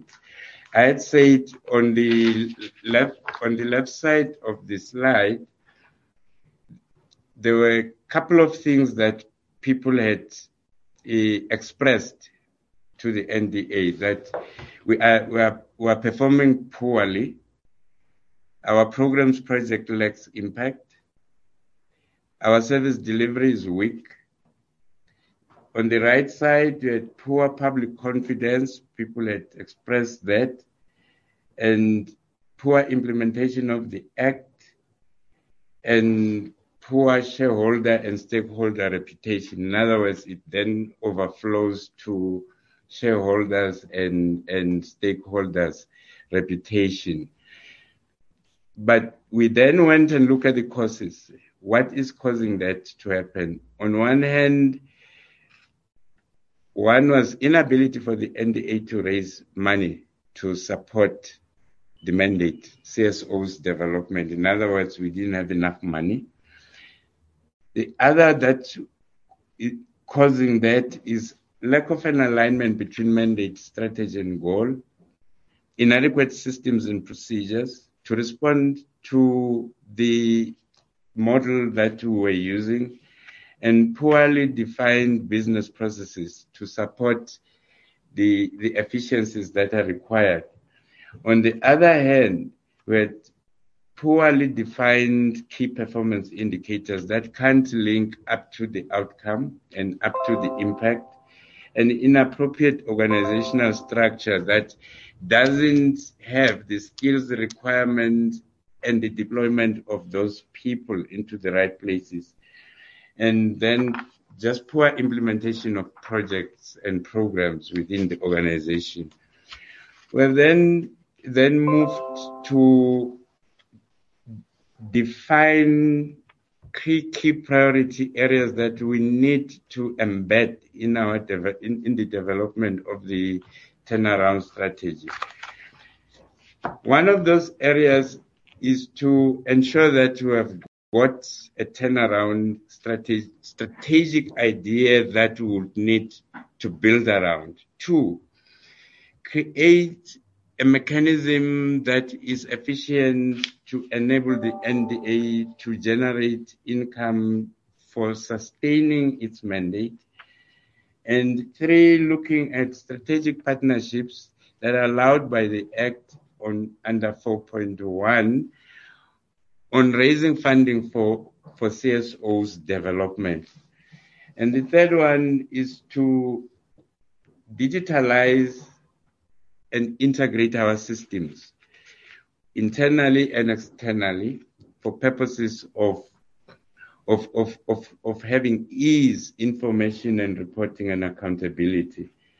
And the 3rd one, create an enabling environment for community and economic development, because that's key, and provide evidence-based research and evaluation that can be used to influence policy debates and development policy.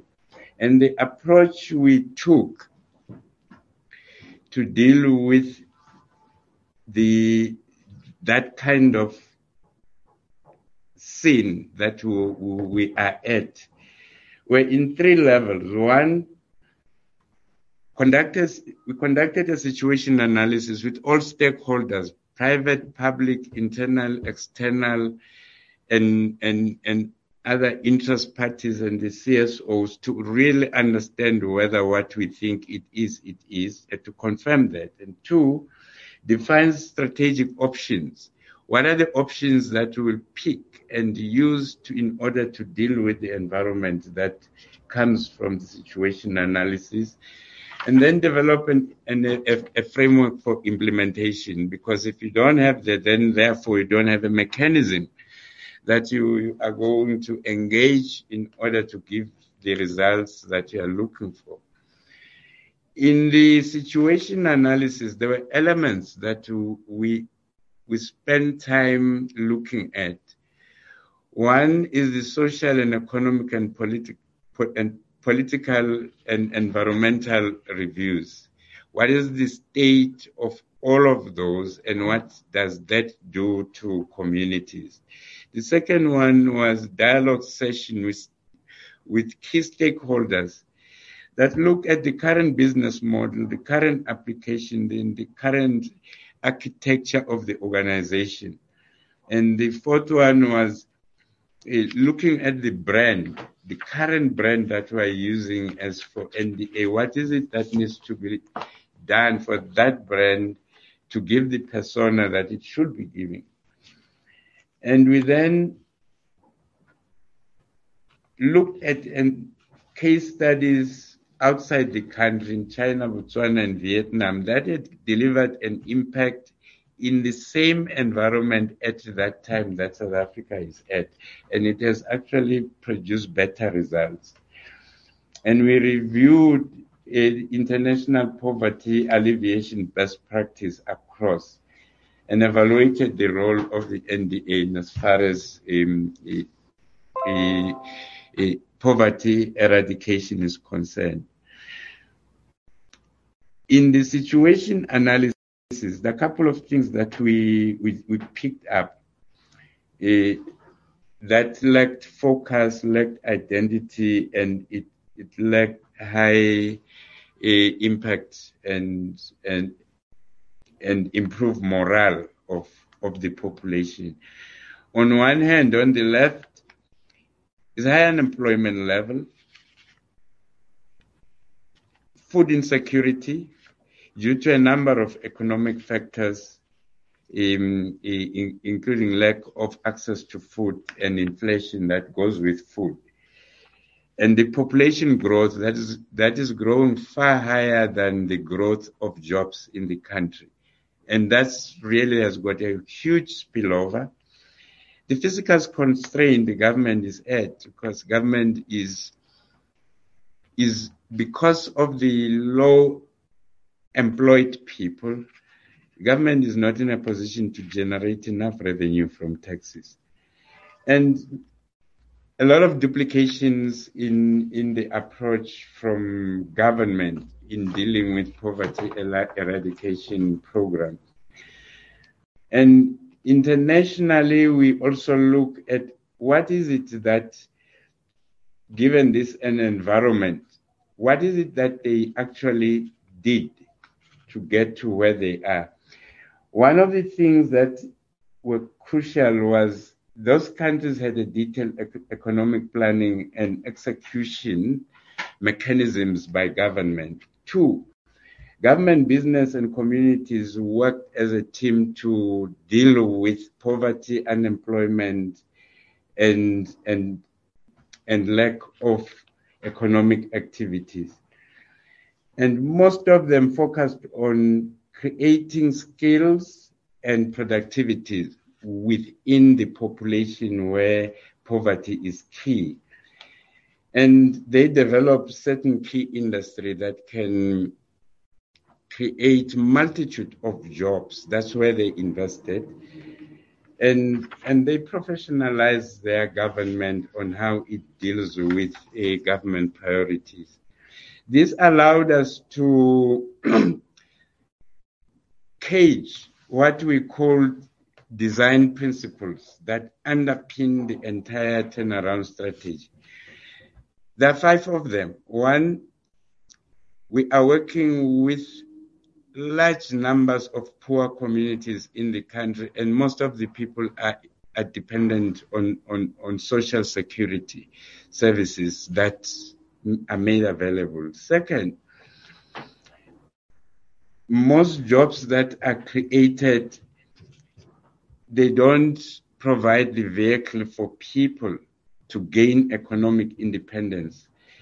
The third one is businesses should establish to be established close to communities to allow communities to have access and create investor confidence on the benefits that will come out from the investment that business is making, and that community members will need to build skills that will assist them to get 2 things. One, to either employable or use their capacities that they have to earn a living through a number of ventures that they can participate in any given community. And the last one is using of the CSOs as an enabler to deal with many of the challenges that are faced by communities. And in defining the vision, we reviewed our strategic options that we had. And these strategic options were looked through the following critical areas or critical questions. One, how will NDA justify his positioning? So what do we need to put to actually say this is where, what is the value proposition of the NDA to say, here is NDA, and NDA comes as a full partner to contribute towards eradication of poverty. So we need to define a mechanism that can do that. 2, which community should we focus on? Poverty is everywhere, but where do we start? And what types of CSOs should we support? And what should these CSOs focus on? And what will be the focus when we get to communities? What are the community needs that they would have put on the table? And how do we engage that community to focus on those needs? And what will be the approach in building internal skills at NDA to run the requirement of this turnaround strategy, and then what mechanism NDA will put on the table for government, business, and CSO to agree on how we position services to communities, and what type of key performance indicators we need to have in order for us to be measured against what we say it will deliver.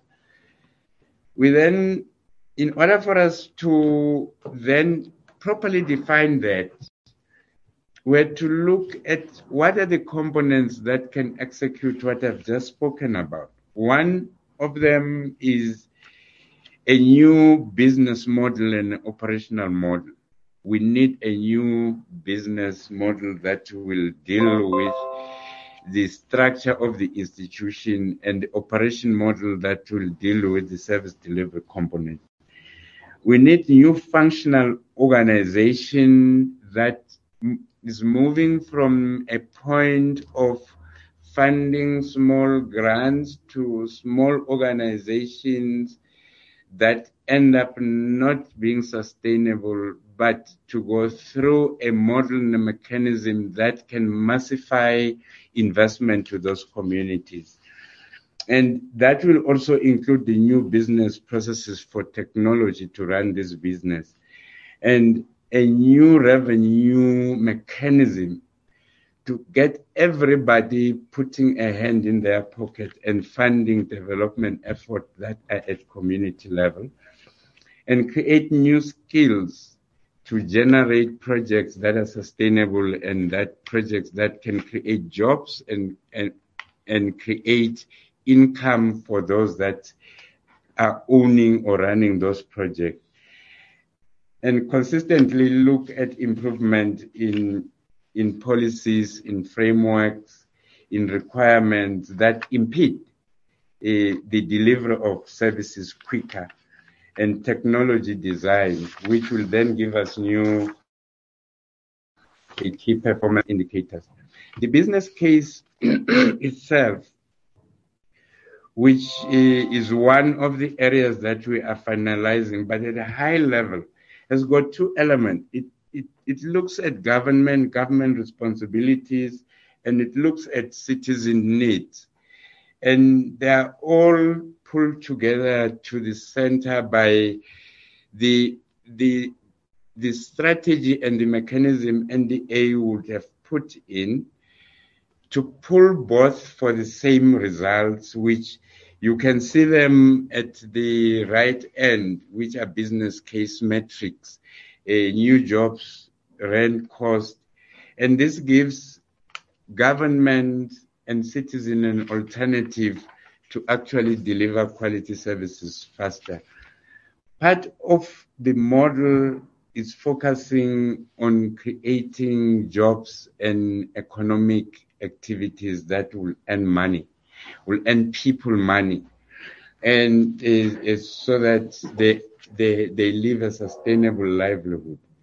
And for us to get to the beginning, we need to first define the end, which is job creation, and the process that is required, that everybody is working as one team, and that everybody, in this case, we are talking about the private sector, the government as a whole, the civil society as a whole, all of us focusing in distressed communities in both issues of funding, of skills development, and including provision of basic services that the population needs.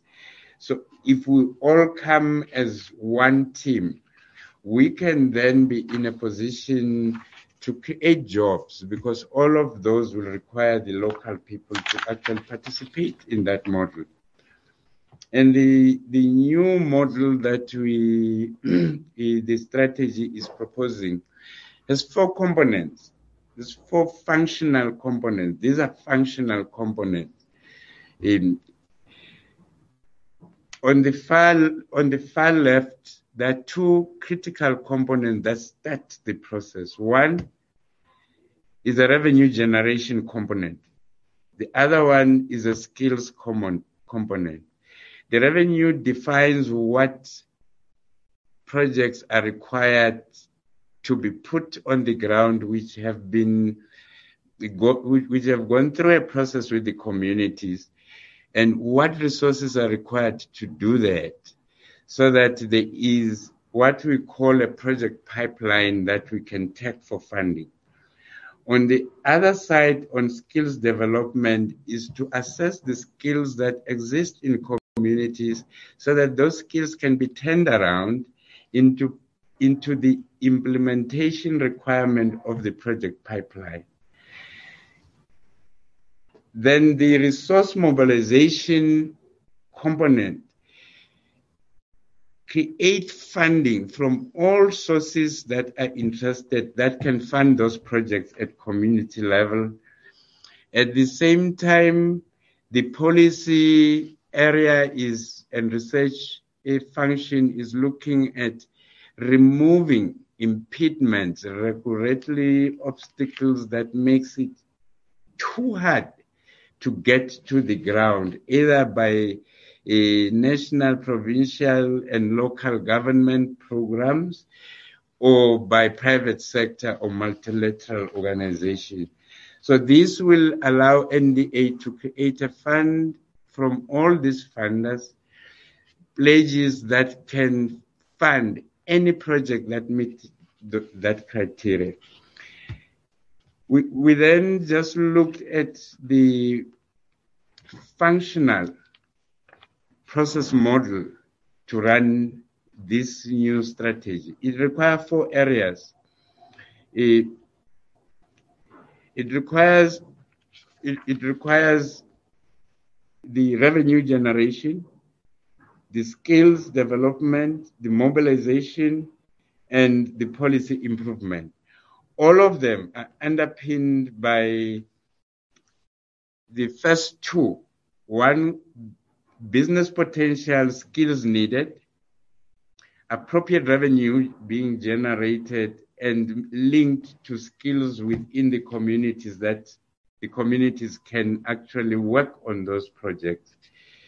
And that itself, it requires a mechanism that we put in place for mobilizing funding. And part of what we have in this process model, because if you look at the previous one, it looks like all of them are running parallel. But in actual operational fact, these are cross-functional and sequenced in a manner within which you have to start at the start and end at the beginning. And there are some parts that you can't cross if these functions have not delivered on them. The green ones that you see there, those are the cross-functional areas that ensures that projects are not just coming for a project document, but a fundable one. There is money that can be actually allocated and dispersed to that project, which provide a different model than the current model that we are using. In the next few slides, we are just giving at a very high level all of those functional areas. The first slide is to mimic the functions that when we put an organizational structure, it must respond to these functional areas that are here. There are 4 functional areas that deals with job creation, economic participation, ensuring that communities have a better living condition and a better living standard. There are 4 of them. They look at skills, they look at revenue for funding those projects, they look at mechanism to raise revenue, they look at policy improvement. Within each one of them, there are specific competencies that have to be built in. For instance, in the skills requirement, you have got skills for developing project from an idea to a fundable project, skills to deliver, skills from the community that can then work and take ownership of those projects. The same thing with revenue, and all of them will put the skills requirements that are needed. We have also looked at, I think you remember I spoke about the KPIs. We have looked at the KPIs that are required for this turnaround strategy to be measured against over short, medium, and long term. How many people that get employed, trained, jobs created, revenue, skills, and improvements in policy and prescripts. That becomes the ticket for ensuring that the NDA is responding to its mandate. The second one, the next slide is just deciphering each of those areas into specific KPIs that will be expected in each functional area. The first one is revenue collection. There are 2 parts of it, and all 2 parts, one, the revenue pipeline, the next one is the delivery component, and each one of those have got proposed KPIs that we will be measured against over a period of time. The same approach we have used for the skills development, which has got skills that are required in a project from the community and the competencies that we'll need to build in the community members for them to deliver on that project. They're both at a skill project pipeline and a project delivery mechanism. In other words, when we put a project, we already know what skills exist in that community and what gap exists so that we can build it to deliver on this particular project. And in terms of resource mobilization, this has been the most pain point for the NDA because we've been heavily reliant on National Treasury's allocation, which is not growing. So this actual function implements Section 4.1 of the NDA Act. It looks at project resources that are required, that needs to be mobilized to have pledges that are available for projects to be funded. Not just from one source, multi-sources. And I think when we get towards the end, you'll see how it looks like. The skills that we need to have as government departments, as local government, at different district and local municipalities, and at NDA level and any other agencies that are involved in development. The skills that we have to actually build the project, a pipeline on the other side, and increase and diversify partnerships that NDA should have access to. The last functional area, which is research, has got also two operational areas, the research area and the lobbying area, and both of them we have put proposed KPIs that will go with this in the new plan. But we just wanted to go back and deal with the actual requirements, functions that are required within each of these areas. The most important one that I've spoken about is the revenue generation, because this is the first time we actually get into this terrain. There are two areas on the left that are of focus. One is civil society organization, two is deprived communities. On the far right, there are three critical components that can run revenue generation. One is government as a whole, all departments, provincial, national, and municipalities. The second one is development funding institution, because they've got money, IDT and DBSA and many others. They do actually have development money that we can harness and put them in project pipelines. And the private sector has a lot of money that they are looking for project pipelines to invest on that are in communities. That drives all the requirements that are sitting inside that model for purposes of making revenue available for funding community-based projects. That's the functional operation of the revenue component. The other second most important one, which comes from exactly the same parameters, looked at the skills. We do have in all community skills, but what we have not turned them into is to viable and practical, applicable skills for their environment to generate income for themselves, whether through employment or doing things for themselves.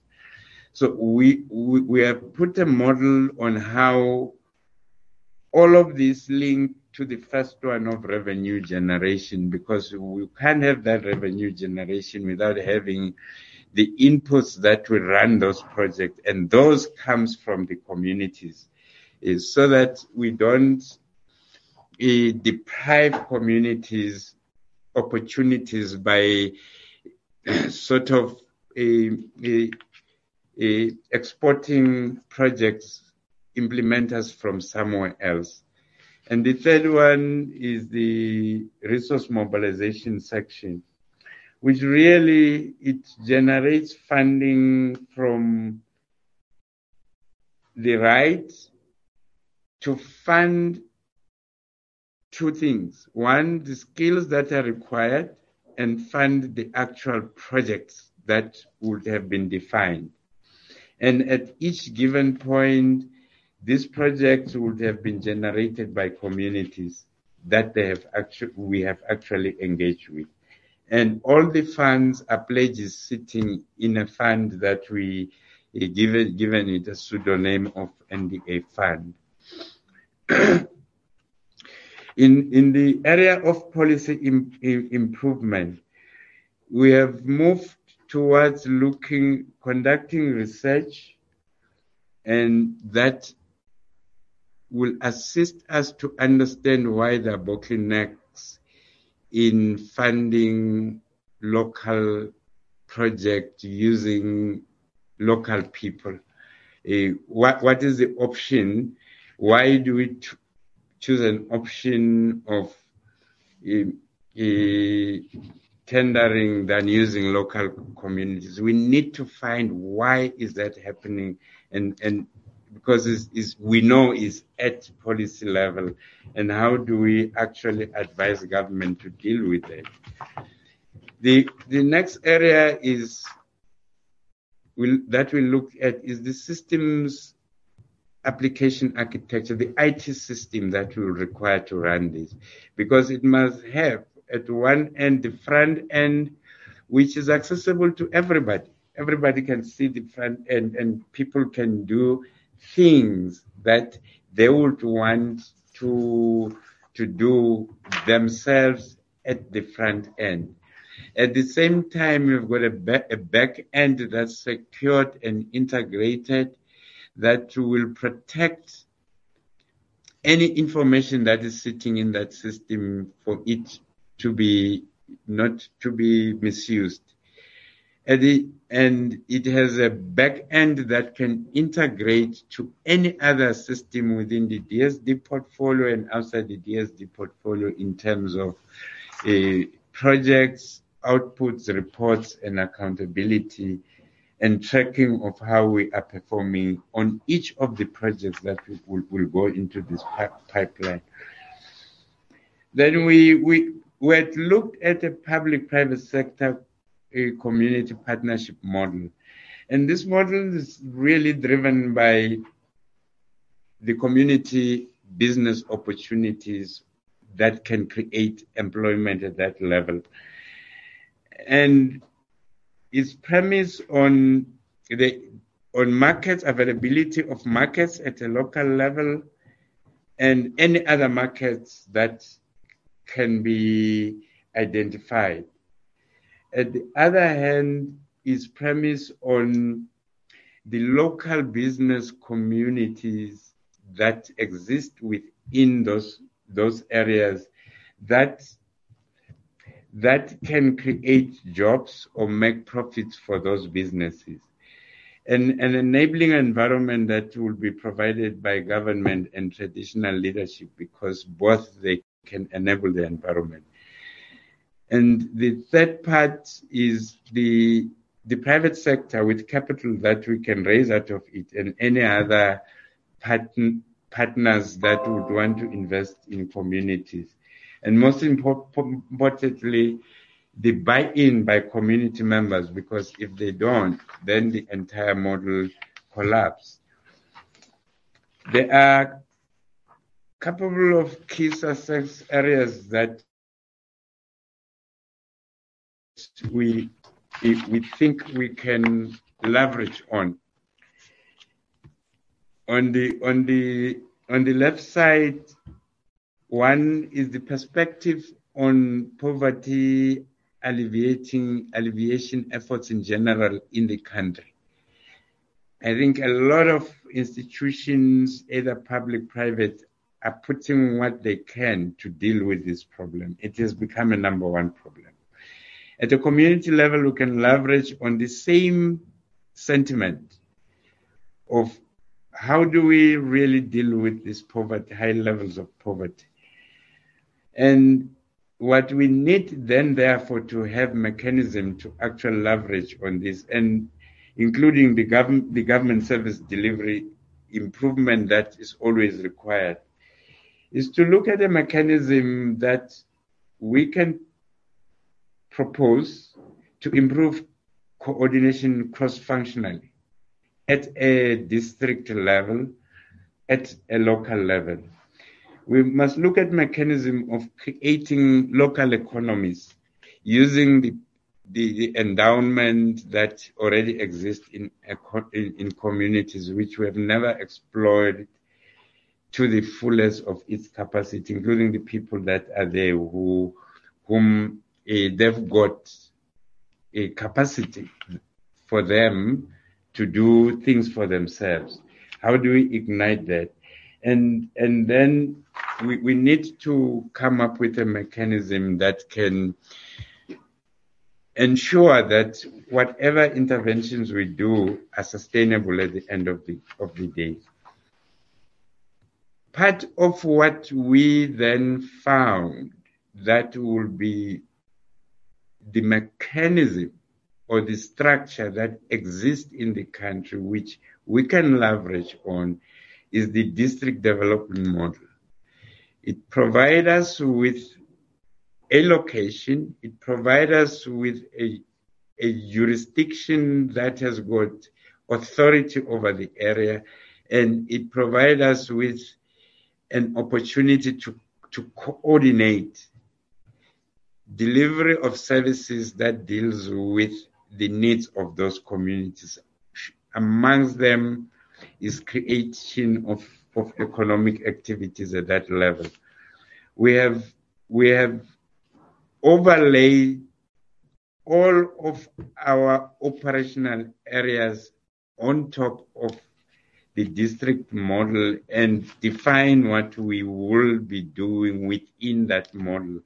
One, dealing with assessments, both of potential projects and skills that already exist, which will then align those with the IDPs that municipalities have.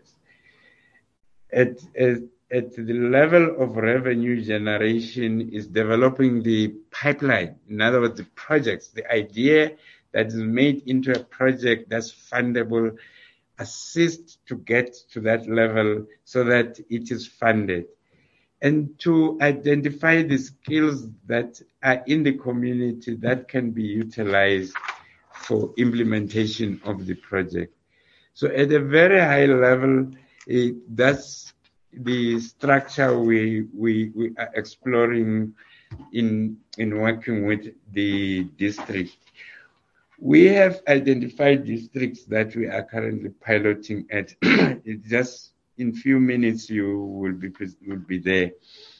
But there are two areas that when we implement the turnaround, we must focus on. The first one is the NDA itself, institutional design of the NDA and how the NDA operates.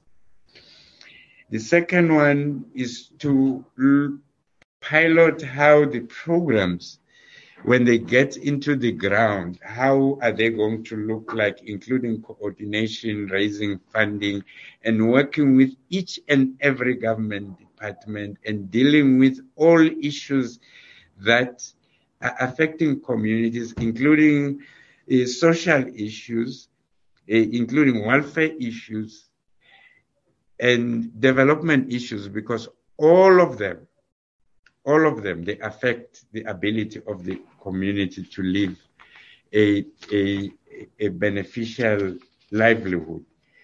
So we will phase it into 4 phases. some of these phases will talk where we are with those. And we have created work streams that deals with each of these critical areas for the turnaround. We've got to have a very strong project management abilities at the NDA. Business architecture and business case design, because each of those projects will require that for them to be fundable. The NDA funding design and activation, we need a good management of that money. We know we've got a law that covers us on that, but there's pre-work that needs to be done before these projects can go to the board for approval, for implementation as safe and addressing the mandate of the NDA. We have a team working on branding of the NDA, rebranding of the NDA, change management, which is very, very key for us as NDA, and processes, policies, and procedures that needs to align to the requirement of the turnaround, organizational development, technology, regulatory, and legal, and the pilot projects. We already have teams that are looking at these areas. Just going, we then identify 7 key risks that we need to mitigate as we start the implementation of this strategy. The first risk, I'm not going to go to the mitigation actions in details because they are there. The first risk is the continuous resistance of a government to allocate more resources to NDA, which is really not a risk, is a known incident, that there is very little appetite to increase funding to government departments, entities, given the fiscal constraints. The second one is the project pipeline. They do not create the numbers of jobs that makes the neighbor in that community feel hopeful that my neighbor's son is working there, has got a job. It means even mine is going to go there. So if it is not, that's the risk that we need to mitigate also. Insufficient funding, insufficient people that actually pledges to invest on CSO's development that at the end of the day will alleviate poverty and create employment and activate local businesses. So that's another risk that we have to mitigate. And insecurity within and resistance of change within the NDA is one of the most realistic risk, because if we don't take the staff with us, at the end of the day, the whole thing will collapse, and it has collapsed before. So we need to be very specific on how we take everybody into the train with us as we move the journey within the NDA. The fifth one is questioning of the validity and practicality of what we have presented. That's one thing that we always come across. Is it real? Can we create such jobs? Can we deliver on this? And we have put mitigation against that. And just lack of confidence in the NDA turnaround strategy potential by the strategic partners. If at any point we don't deliver on what we have promised at the project pipeline and pledging point, this risk become real, and we have to make sure we avoid that. And the last one is a simple one. What if this pilot sites fail? and people just lose interest in it. Is one of those initiatives that have failed. So we are taking serious consideration in putting mitigation against all of those 7 risks.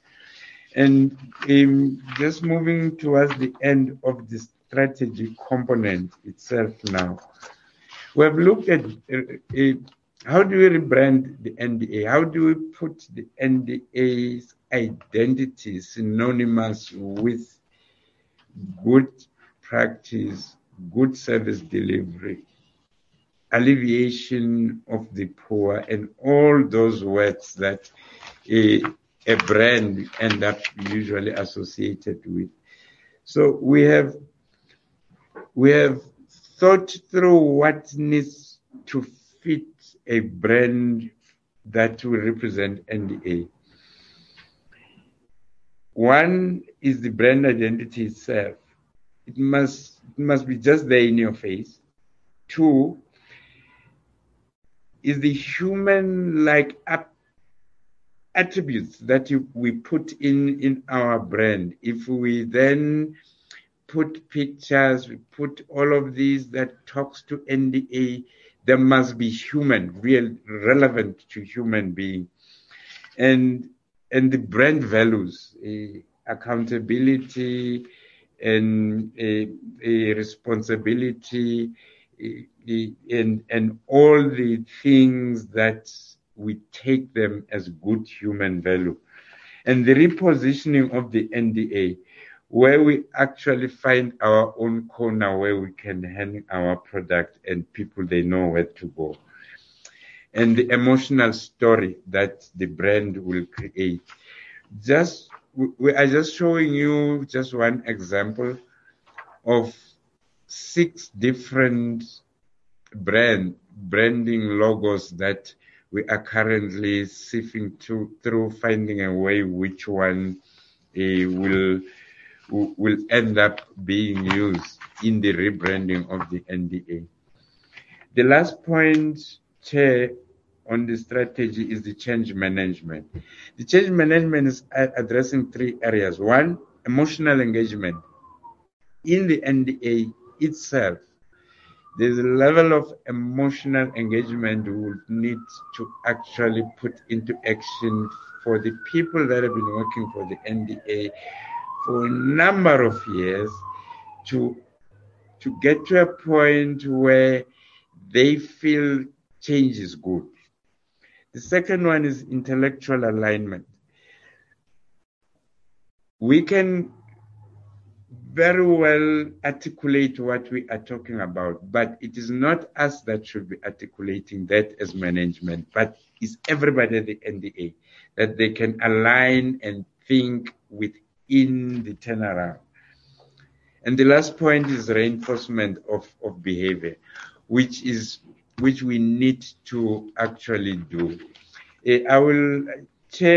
I'll just request Undate Morule to take us through the transitional plans, and we'll have concluded the presentation, Chair.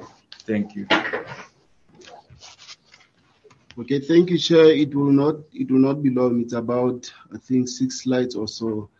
The CA had already spoken about the fact that we have an APP which already identifies a number of transitional elements which are meant to implement the turnaround strategy. The first one is the district pilots. So we have identified 9 district pilots where we are going to pilot the model that we are talking about, but implementing it within the framework of the district development model. Already in the Eastern Cape, we have started. The district of choice of selection in the Eastern Cape is the OR Tambo district. So we have already started partnering with COCTA, with DBSA and the different local municipalities within the district municipality already. And our key areas of focus is primarily on job creation and economic participation, youth development, and food security. You would realize that along, I think, all the areas that we have, all the districts that we have chosen in the different provinces, the specific areas of focus are mainly job creation and economic participation, youth development, and food security, and as well capacity development, in line with the proposed re-engineering of the NDA, which focuses on revenue generation and skills development. In the Free State, the district of choice is literally put a district. In Northern Cape, I'm not going to go into the specific stakeholders. Suffice it to say that in every province we have specific stakeholders that we are working with and identifying pilot projects that we will coordinate and integrate as one government, as one plan within that particular district, implementing it together, and NDA being at the center of coordinating and integrating such services. The Northern Cape, the district of choice is ZF Ngau district, and again it focuses on job creation and economic participation and all of the pain points that we have identified in the different districts, because they are similar across the different districts. In Mpumalanga, we are piloting in Etlanzeni district. In Gauteng, it's in Western district. May I mention that we are already having engagements even with the district. We had a meeting with the Western management, district management, around areas of common implementation in relation to the World Food Program, which is, I think, what we introduced, and even in a number of other provinces and districts. We have identified, we already have an MOU and a funding from World Food Program to the tune of 20 million. And we are identifying specific food security projects that will benefit out of that particular funding. So we've already had such engagement with Gauteng, and we are having a number of them now at a national office, but also at a provincial level. There's interaction with the specific, local spaces, the management and authority in those particular districts and local municipalities. In the next slide, I think it's just a regurgitation of the same focus areas, focusing on Limpopo, where we have chosen Waterberg district. In KZN, it's eThekwini Metro. In Northwest, it's Ngaka-Mudirimulema, and in the Western Cape is Garden Route a district municipality, where we are partnering with traditional leaders, with councillors. The DDM structure, members would know that in the implementation, at the core of the implementation of the DDM, there are structures that are already established in the form of a DD structure, where different stakeholders, engage on implementation of programs in those particular localities. So we are present in those particular localities in all the districts that we have spoken to now. We have started as well collaborating with COGTA. We had an engagement with COGTA about, I think, a month ago or so, where we have identified a number of areas that we deem necessary to collaborate on. The first one is on skills development. As you would have seen, the key focus area of the turnaround strategy is revenue generation and skills development. Now, in the area of skills development, we are already linking with CITAS. In our collaboration with COGTA, we are linking with CITAS in our skills development pillar, so that there can be empowering of beneficiaries to enhance their skills to provide quality services. But also in the CSOs that we are forming, that the same CSOs are able to benefit from specific technical skills requirements. For example, even in the area of Department of Agriculture, we have started talks with them around the specific extension and technical skills that can be advanced towards the CSOs that we are forming. So we are very deliberate in the type of skills that we need to be advanced to the CSOs that we are forming, particularly because the skills that are necessary for I think Mr. Magongo spoke at length about the fact that when there are projects in a community, we should not be importing skills from elsewhere, but there should be skills resident in that particular community. So that's part of the linkage that we are having with SETA. The second one is on the implementation of the district development model, which is core to our partnership. And we're looking at spatialization, we're looking at reprioritization of resources towards areas of interest, areas of need in particular communities that we are collaborating on. The third one is on resource mobilization. And I think the CEO has spoken at length about the resource mobilization efforts that we are making. But we are not limiting it to the effort by NDA. Through collaboration with COGTA, we have a broader focus on going into the localities, looking at business in those particular private sector in those particular localities, so that we define the needs in that particular locality or district, and then harness the resources and the assets that already exist in that particular locality for the benefit of that particular community. So our resource mobilization efforts are not just limited to, just NDA, but we're riding also on the wave of COGTA's ability to infiltrate different localities. The fourth one is the access to markets, I think, which is very important, because we want to establish CSOs, and these CSOs, they must be able to sell their produce, they must be able to sell their whatever offering that they have, to the market. So we want that we form them in such a manner that they do not sit with the produce that they have.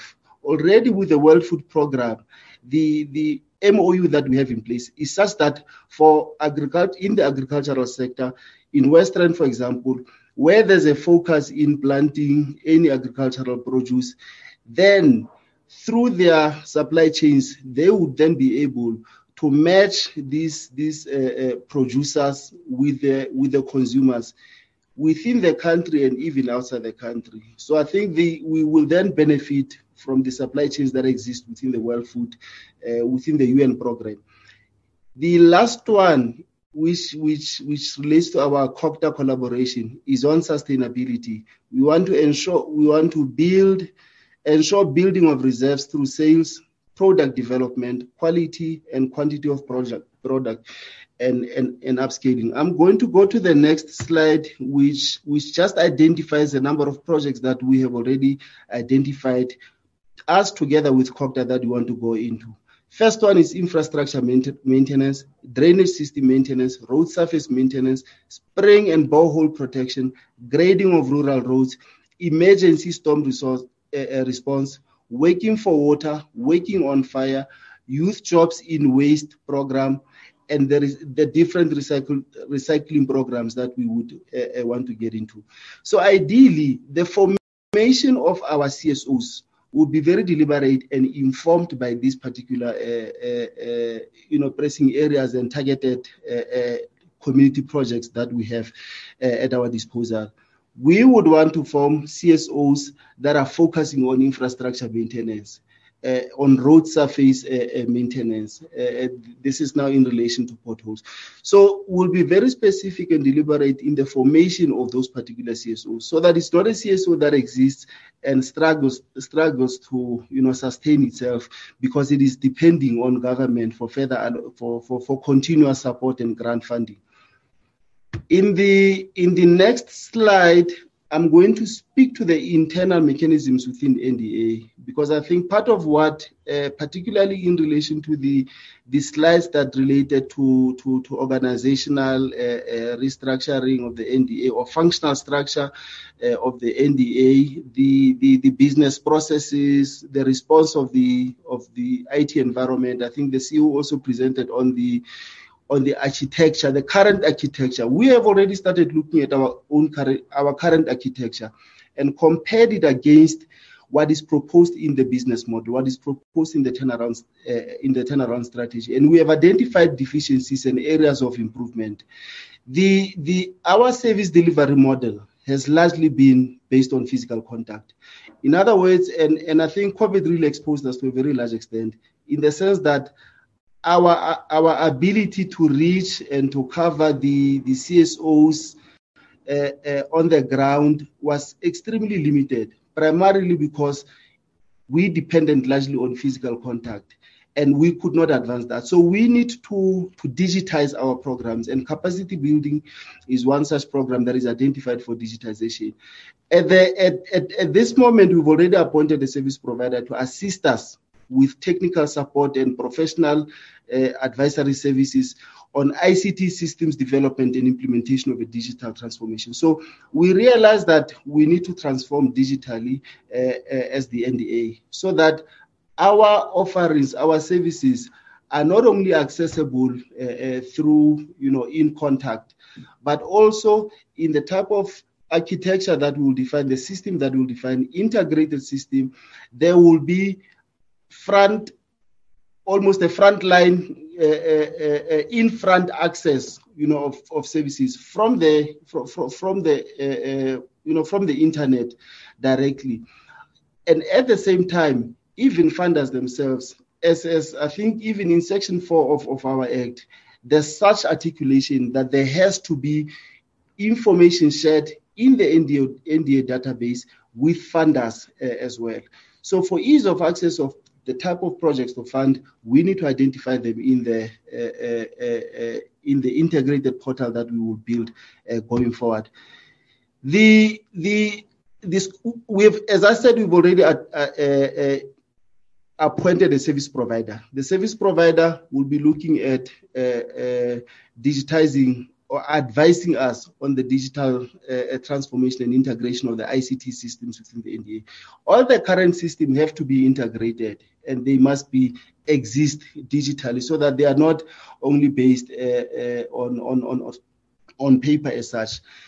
The important thing is to also develop a digitization strategy for the NDA that is aligned to the turnaround strategy. We speak of the NDA fund being created. We speak of the development of a pipeline of projects. That development of a pipeline of projects, you must be able to access it digitally on an online platform and be able to see these are the number of projects that have been prepared. And funders can go into that particular platform and engage on the type of support that they would want to lend to identified projects already.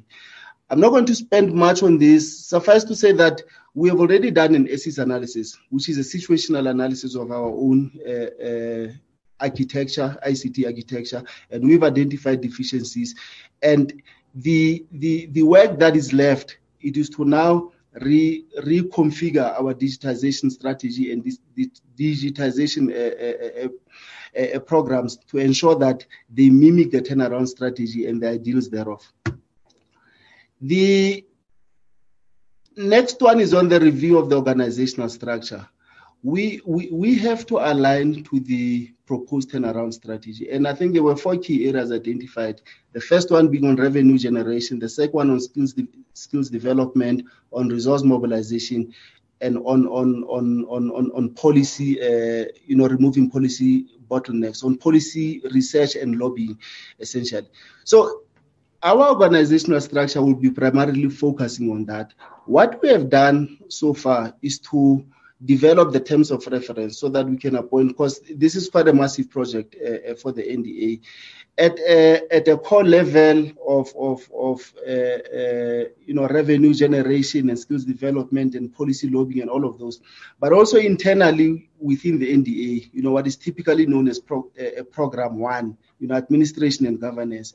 There's a need for restructuring to ensure that the support basis, the enabling environment is conducive enough, and it is created, it supports the core elements of the mandate of the NDA. So we've already started with the development of terms of reference, and there's a process to ensure that we consult extensively internally before that process is then implemented. The second last slide relates to the resource mobilization. We are already at a point in our attempt to implement the strategy. We have already gained pledges from these different organizations to the value of 472 million. And this is internally from within government, in different government departments, but also in the private sector, in the UN agency as well. I've already spoken to World Food Programme. We also have a collaboration with UN Women to the tune of 4 million. So the total of these contributions and pledges that are already made is 472, some of which we have already realized. For example, the 20 million that I'm talking about from World Food Programme has already been realized.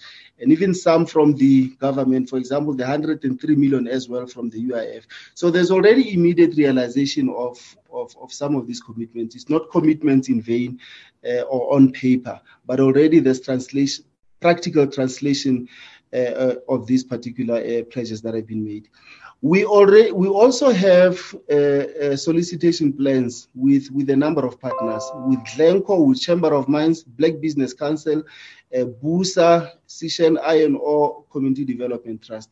So there's quite a number of engagements, particularly on corporate social investment, to ensure that the CSIs that exist in these particular areas, in private sector in particular, can be harnessed, can be accessed to be used for development of these communities. Now, the 472 million that I spoke to essentially should be seen against this picture, which presents our current budget allocation structure from the from National Treasury. This is our fiscal allocation. We have 221 million.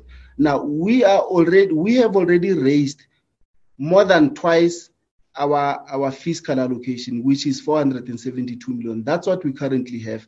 Now we are presenting this picture as it currently is, with the knowledge and understanding that in the future, or even if this picture had to be changed, for example, I think an ongoing conversation has always been around the ratio or the split between mandate and compensation of employees. But if you look at what goes towards mandate, already from the resources raised is 472 million against 220 million. So our total budget, our total available funding could be read as 472 million plus 220 million, with the bulk of it going towards mandate and supporting CSO development work. The last slide, we are requesting the portfolio committee to note progress made on the development of the turnaround strategy and implementation of key components of the transitional plan. Thank you very much, members. Thank you, CEO. Thank you.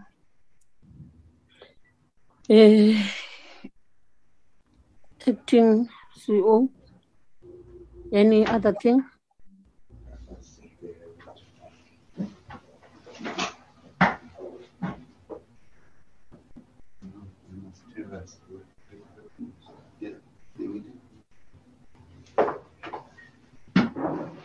Any additions? Are we done? On? Yes, we are done, Chair. Thank you very much. That was the end of our presentation. Thank you very much. It was long, man. We never anticipated that. A lot of information. But thank you very much for that presentation. Can I give over to the honorable members? Honorable Gizela's hand is up.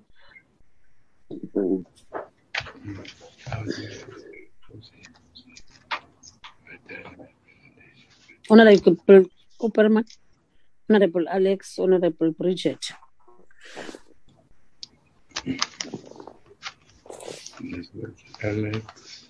Over to you, Honorable Gizel. Chairperson, thank you very much. I would like to know, we've had a turnaround strategy in the past. I'd like to know, how will this comprehensive CSO development model better address poverty eradication in the poor communities than what we already are doing? Can you highlight the differences between this turnaround model and what we've been doing so far? Can you please explain the mechanisms for sustainability the NDA is going to deploy and how it will benefit the poor and enable financial sustainability in the end? I heard you spoke about how you're going to tap into the pool of money and resources that will be there for the district development model. But exactly where does the NDA fit into that? Because people are going to compete for that pool of resources and money. It's not going to be there for the taking. How will the perceived lack of impact of NDA programs be addressed through this new turnaround strategy? And what differences will there be in the NDA fundraising as it supports the mandate of assistance to CSOs? And how will business turnaround be ensured through this? Thank you, Chair. Okay, thank you. Honorable Alex. Thank you, Chairperson, and thank you to the NDA for the presentation. Chairperson, I'm a little concerned because, I'm happy that, we get the picture that job creation can lead to poverty reduction. But, the President in his SONA address at the beginning of the year, indicated that it's the private sector's role to create jobs. And here we have now another government entity, trying to create jobs. So that is very concerning. Another concern I have, Chairperson, is that this sounds, a lot like our National Skills Development Plan. It sounds a lot of what DDAT's doing, what CEDA's doing through their business funding.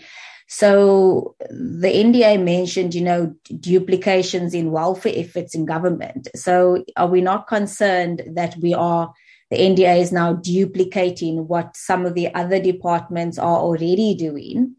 And I'd also, I've seen they mention the CETAs and things, but what has been the input from the other departments, like our Department of, Higher Education and Training with the National Skills Development Plan, DDAT, etc. What has been their input in this turnaround strategy to avoid the duplications that was previously mentioned? And, Chairperson, when we speak about, duplication of funding, the MPO database should really serve as a reference point for funding, for our government departments to see which CSOs are getting what amount of funding, from what department or what municipality, provincial government, etc., to avoid that. Then, Chairperson, on the revenue generation, it's a little unclear to me, for what are we generating this revenue? Is it to then plow back into communities through, stipends for these projects? Or is it revenue generation for the NDA? And, Chairperson, if I think back to the Carter grant, the NDA took I don't know what was this percentage, but they took a percentage for administration fees. So I'm asking the question now, so with all these pledges coming through, the NDA is going to be charging administration fees, I imagine. So, and it's big amounts because I think it's between 2 and 8% admin fees that the NDA can charge for managing all these projects. And what my observation was with the Carter grant, when they did the call for proposals for the victim empowerment projects and things, they weren't the best placed to run those call for proposals. The provincial departments were, because they have the VEP component, and they knew exactly what to look for in these organizations.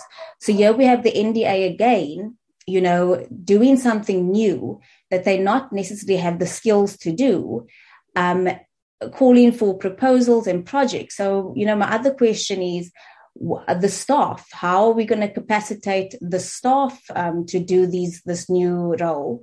Will all the NDA staff have to reapply for their jobs? Because I imagine this is going to come with some title changes and things like that. So how has the NDA looked at capacitating their own staff? Will they have to apply again for positions, or how will that work?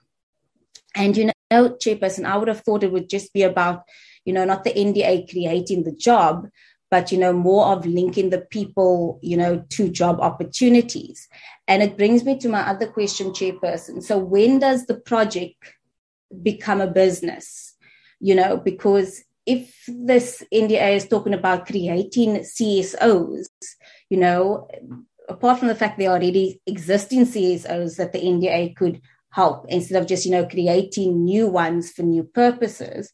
So when does the line between project and a business stop? Because obviously the NDA, are going to have to exit the project at some point once the project is running. And then the question of ownership comes in, who's going to be responsible for owning this project? So that is also something that's very confusing. I'd also like to know, how did they choose the pilot areas? How was those municipalities chosen to run the pilot? And if the pilots are already running in some of those municipalities, our legislature that they spoke about being changed, is there anything that is, in conflict with our current legislation, our current act, if we're already running some of the pilot in these areas? Then, Chairperson, I also am a bit concerned about, the fundraising aspect of NDA. NDA played a big role in CSOs in terms of capacitating them on how to fundraise. And I just feel that, if they're going to withdraw that service from communities, it might just, put some of our NPOs on a little bit of a back foot.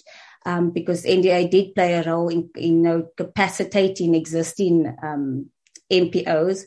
And I'd like to know if they will still be, rendering support to existing NPOs, or if the strategy is now completely turned to just focus on creating new CSOs. Then, Chairperson, I'm sure we will go through and receive a list of what the legislative changes are going to be.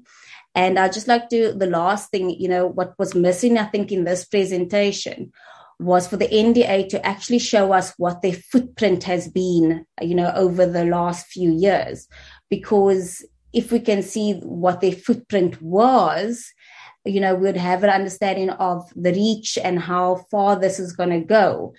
And just last 2 points, Chairperson, I just would like to find out, their logo design, was that the only option that they had, or did they actually go through a process where, they were presented with a few options and they chose that option? And then just lastly, Chairperson, this is now off the topic slightly, but since I have the NDA here, I need to, use the opportunity. I've been inundated with complaints and messages and emails from a group of individuals with respect to some court order that they were community development practitioners who were terminated, and the court order says they need to be reinstated. So now I don't want to get involved in labor issues. It's placing me in a difficult situation, but because you aren't responding to them, they are inundating me with messages and calls. So my kind request to the acting CEO, can you please respond to these individuals? I think you know who they are, because they are inundating me with calls. Thank you very much.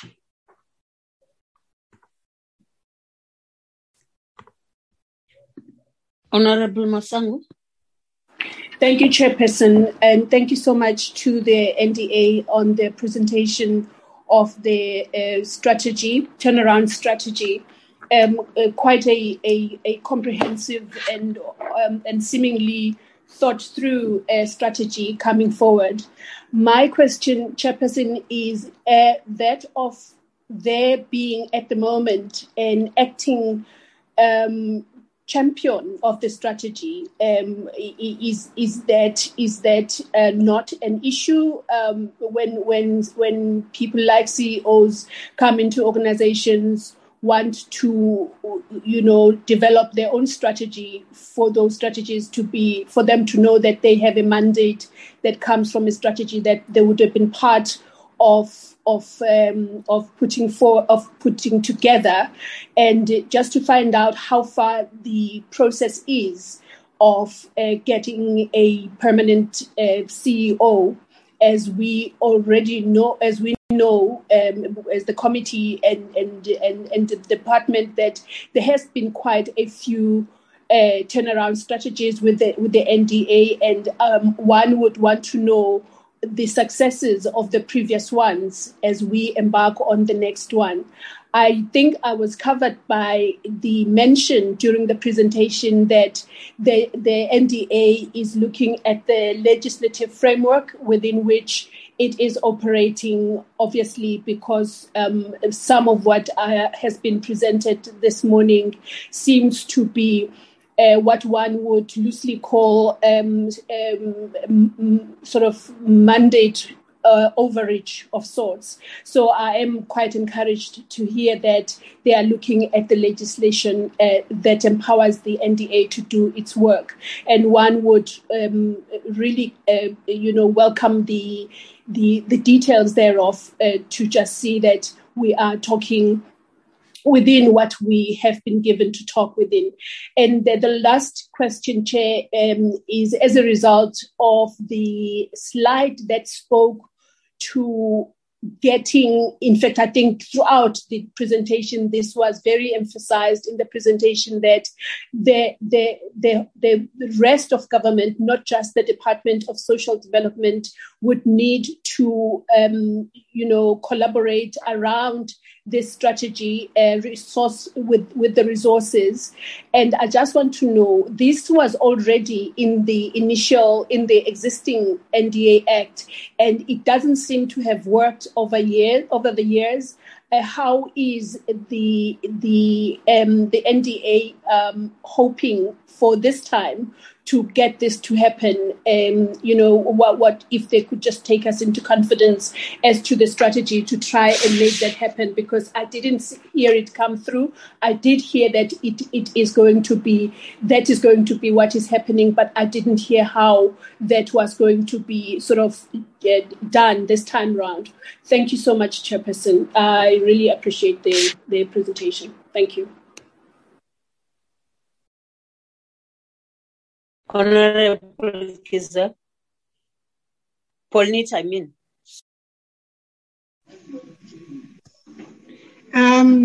Thank you, Chairperson. I just want to say thank you for this whole presentation. It's really interesting, but it's a lot of information that comes in once.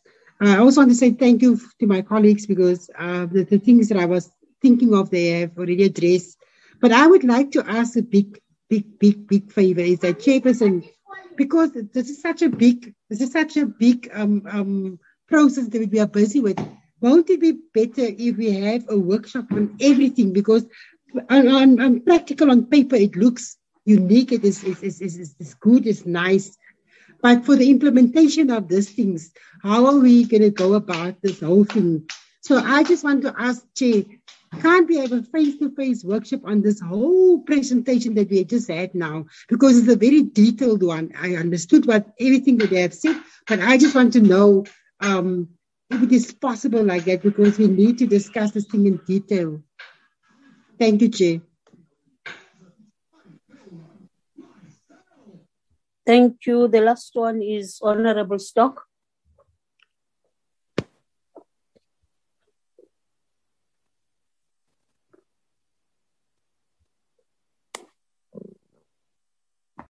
Honorable Ticha.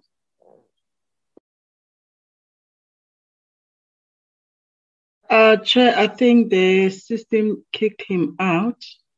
Can't see him. Chairperson, it's Alex here again. I just forgot 2 points quickly. I'll be quick. Alex, out of all what you have asked, can I give you, meanwhile, Honorable Jekhan has been kicked out of the system? Yes, thank you very much, Chairperson. So just, Chairperson, if maybe the NDA can just explain again, using the example that they used with the World Food Programme. So what exactly is the NDA's role now with the World Food Programme? So are they playing a facilitation role in that they need to go, the agency that will go and find people to work on the project?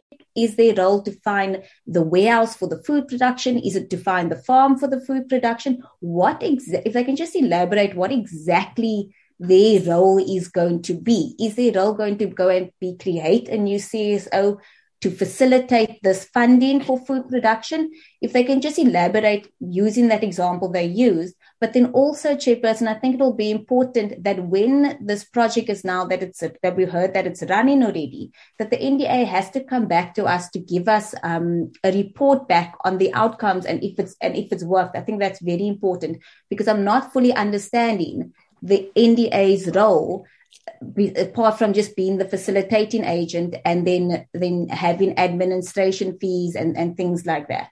Thank you, Chairperson. Thank you, Honorable Alex. And then can we meanwhile give over to the entity? Chairperson. Oh, Honorable Mayangani. Hayi ndisebhasini ngoku age. Okay. Can continue. We are all going to a bus. Even mine has just arrived. Mina ndikhona ebhasini ngoku uyahamba. Yes, you can ask even if we are in a bus. Mine has already arrived. I'm gonna be in a bus, but I'll continue with the meeting. Can you ask? We are given a chance to ask. I'm just pleading that this is a good documentation and presentation, but it needs when we are together, like others have said, for the workshop, but not in a marathon like what we have.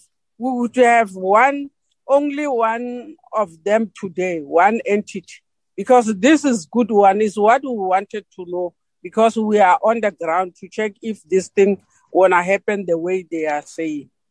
So I'm pleading, we need to have another workshop because this one is just presentation and then it's marathon. That's my proposal. Thank you, Chair. Okay, thank you, Honorable Mangani.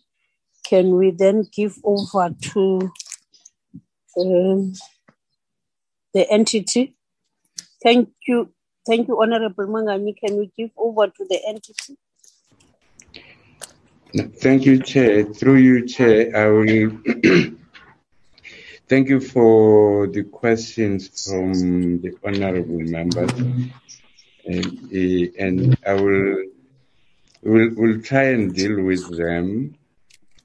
But I will first request Mr. Morule to deal with the question on mechanism for sustainability, and also deal with the question that came from Honorable Member Abrahams on duplication and on duplication between government entities and the NDAs.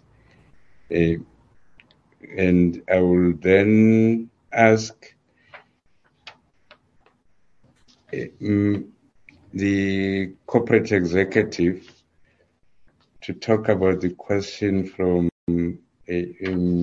Member Abrahams on staffing and how do we reskill and realign them, and what are the processes we will follow. And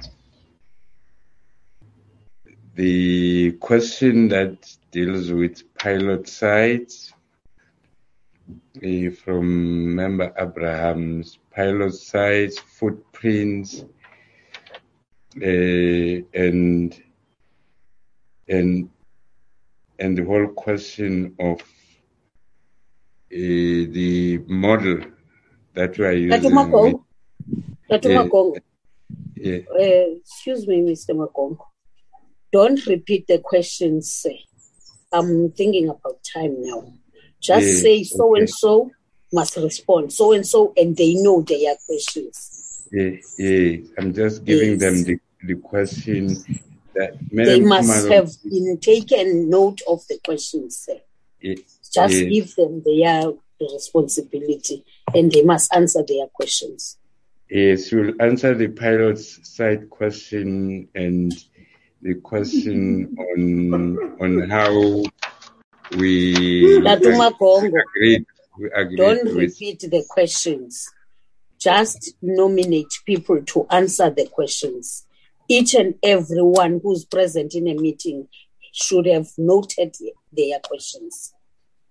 No, I'm trying to I'm trying to fast check the time.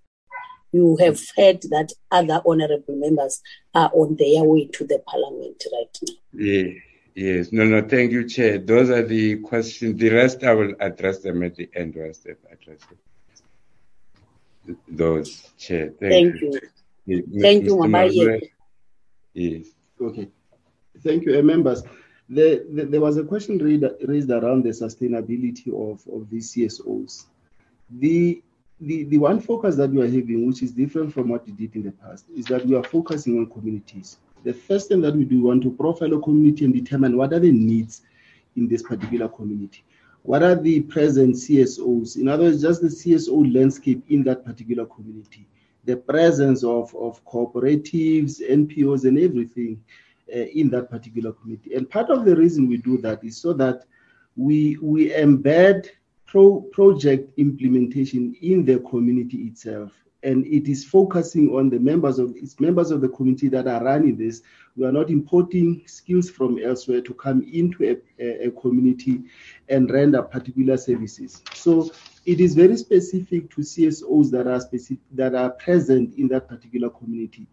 So where there is no such CSO, based on the profile that we would have conducted, guided by the need that exists in that particular community, we have a mandate to reconstitute CSOs, to form CSOs, to create CSOs that can respond to the need in that particular community. So we are using CSOs as a vehicle to reach the communities, but the focus still remains the community. So these are projects that will be implemented by CSOs in those particular communities based on the need. In other words, if based on our profiling and assessment in this particular locality or community, what would thrive would be agriculture-related projects or manufacturing, whatever the case is, mining, depending on it will depend, of course, from community to community. That is the type of CSOs that we will be advancing funding towards. And therefore, we think that it will be sustainable because it is based on need. But we have a hand-holding exercise, particularly through the skills development exercise. The idea is to fully capacitate CSOs, to incubate them, and to match them with successful businesses in those particular areas so that they can be sustainable afterwards. The second one on duplication by NDA is that we are specifically looking at what our mandate wants us to do, which is to collaborate with CSOs. So we are collaborating specifically with CSOs. We are not inclining perhaps towards a creation of certain ventures and businesses, but it's specifically on CSOs. But CSOs themselves, they have to, for the communities to be taken out of abject poverty. Our specific focus is this particular CSOs. The rest of the other government departments, they have particular. Hello. The rest of the other government departments, they have a particular focus on SMMEs, on big business, on a different range of areas of intervention. But our specific area is on CSOs and CSOs only. Thank you, Chair. Ma'am Hlapolosa.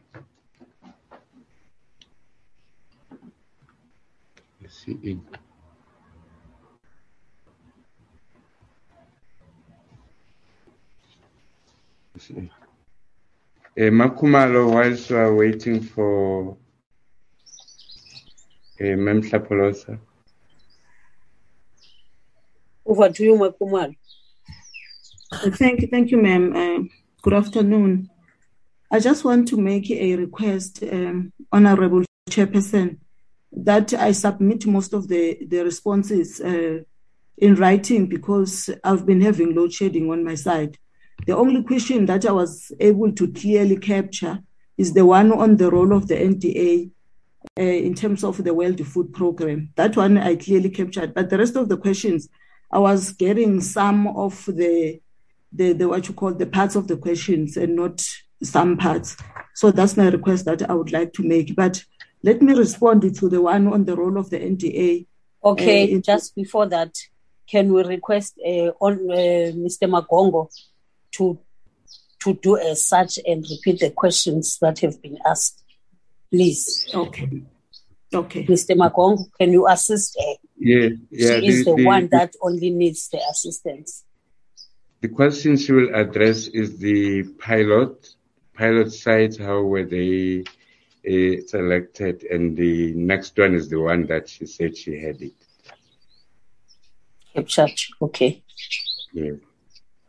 Makuma, over to you. It's only 2 questions that have been asked from you. Thank you very much, ma'am. Let me start by indicating that as the NDA, we work in collaboration with all existing stakeholders within the district. So some of these pilot sites were not identified by the NDA alone, but they were identified by the district structures. So the role of the NDA, as the CEO indicated, is that we coordinate the development within that particular district in such a way that if there's a need for CSOs to be funded to provide the interventions that have been identified within the district, then the NDA will fund those CSOs, as our entry to communities is through CSOs.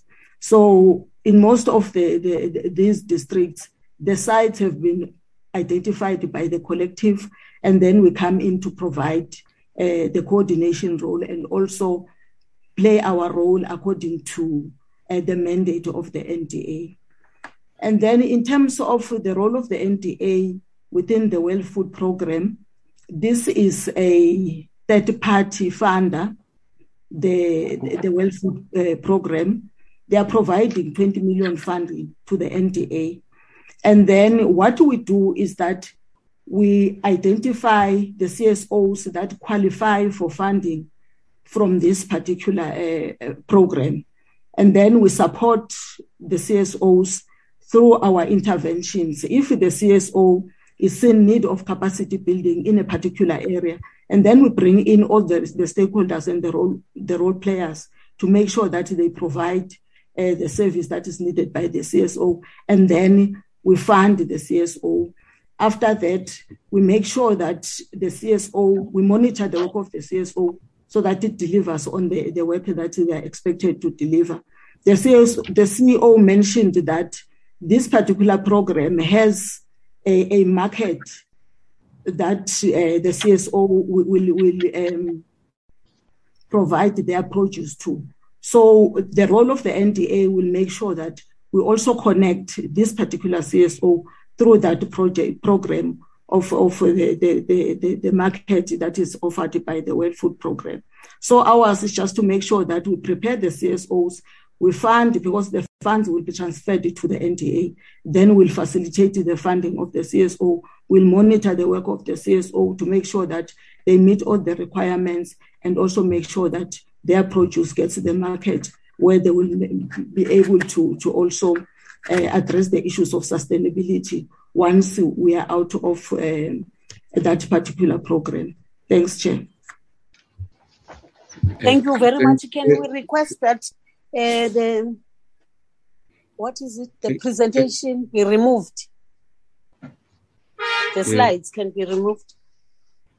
Yeah, thank you, Chair. Let me just wrap on the other questions that have not been touched. The difference between the initial, what we had called repositioning of the NDA and the turnaround strategy is the mechanism that we are using vis-a-vis what was used. The first part was internally looking, that everything is done by NDA and everything NDA is responsible, and NDA will fund all these activities from its allocation from National Treasury. It flatly failed. And we needed to change that. And the difference now is This is not NDA alone. It's NDA coordinating the variety of interventions from different departments within a district development model that the municipalities run for effectiveness and efficiency and easy financing of community-based projects. That is the difference. And I think the other question, which I just quickly will deal with, NDA is really not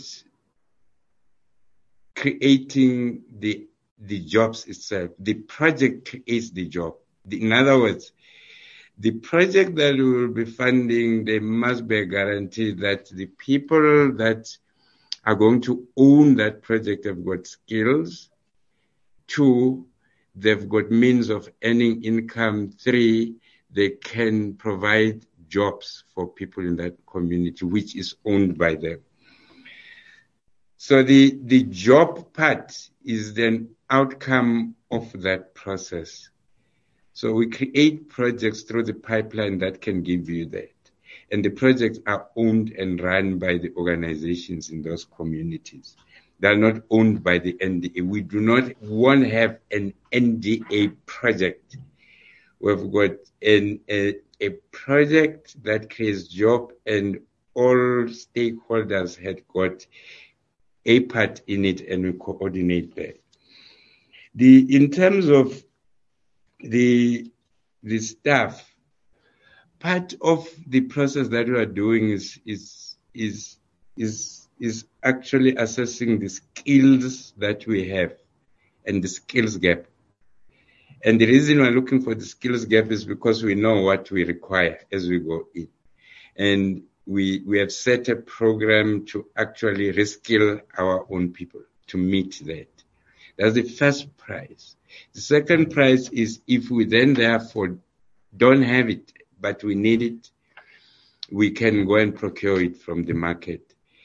And the reason that we are doing, which is a question related to how do we use the money, right? The reason that we are raising, we've got a specific direct resource mobilization and a fund people can pledge, is because we want to relieve the allocation from National Treasury. If you read 4.2 of the Act, it says that money we must use it for administration. We're currently using 40 million for funding projects, which is too small. We need to use that money to build our own capability and capacities over the years. And I must say at this point that we are in a process of finalizing this strategy.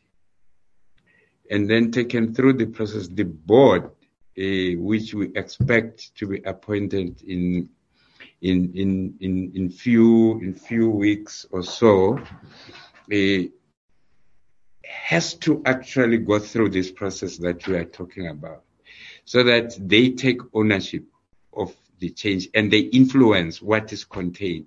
Part of the problem, part of the putting brakes in actually getting to the end of the strategy is precisely that. Because it will need a CEO who will be accountable for it administratively and a board that can take ownership. We are trying to get the process of the board appointment, CEO appointment happening quickly so that before we can say we are done, they've got time to actually go through this and see what is doable and what is not doable. And I think the logo, there are 5 different logos that have been proposed. They're still in a process of elimination and finding one that it will seem appropriate for the NDA, and it may evoke the spirit that we want to evoke. I think the collaboration question with government. Look, the NDA doesn't exist in an island, neither it was created as such. That's why the Act says we must conduit funding from all government departments and for a government and private sector. So when we go to a district, we had Wazirand. We didn't approach Wazirand, they approached the NDA after they were in this process. We didn't go to Kokta. Kokta approached the NDA. We didn't approach the Free State. Kokta, provincial Kokta. They approach us. So I've got many of these people approaching and saying, what is it that you can offer to collaborate in dealing with poverty alleviation and creating employment opportunities? So our approach is not NDA. The social development portfolio is extremely key because it has a welfare section which we don't want it to always depend on donation, but create some economic activities for those organizations to generate income. We need to focus on the people that are dependent on social security to these jobs that will be created in the local areas so that we relieve the social security net from ever increasing cost of it. So it's beneficial across, and it take into consideration the existence of those government departments and their policies. So it's a partnership that we are creating across government, both spheres and departments. And I think the question of the differences in the last 3 years, what our footprint, and we had been operating in 9 provinces and provincial offices, I think with 2 or 3 district offices. We have been offered by the municipalities to actually go and work within those municipalities. Local municipalities and district municipalities, over 230 something. That's the reach, because we'll have a person or people within each of those municipalities partnering on the work for developing those communities. I think we've seen the kinds of projects Kokta is putting up front, including the community development workers and our volunteers. We are looking at EPWP workers, so that when they exit, there must be an exit to an economic active venture for them to sustain their livelihood. We don't say 2 years has ended, then go home and they jump to another one that's available. That's what we want to break. I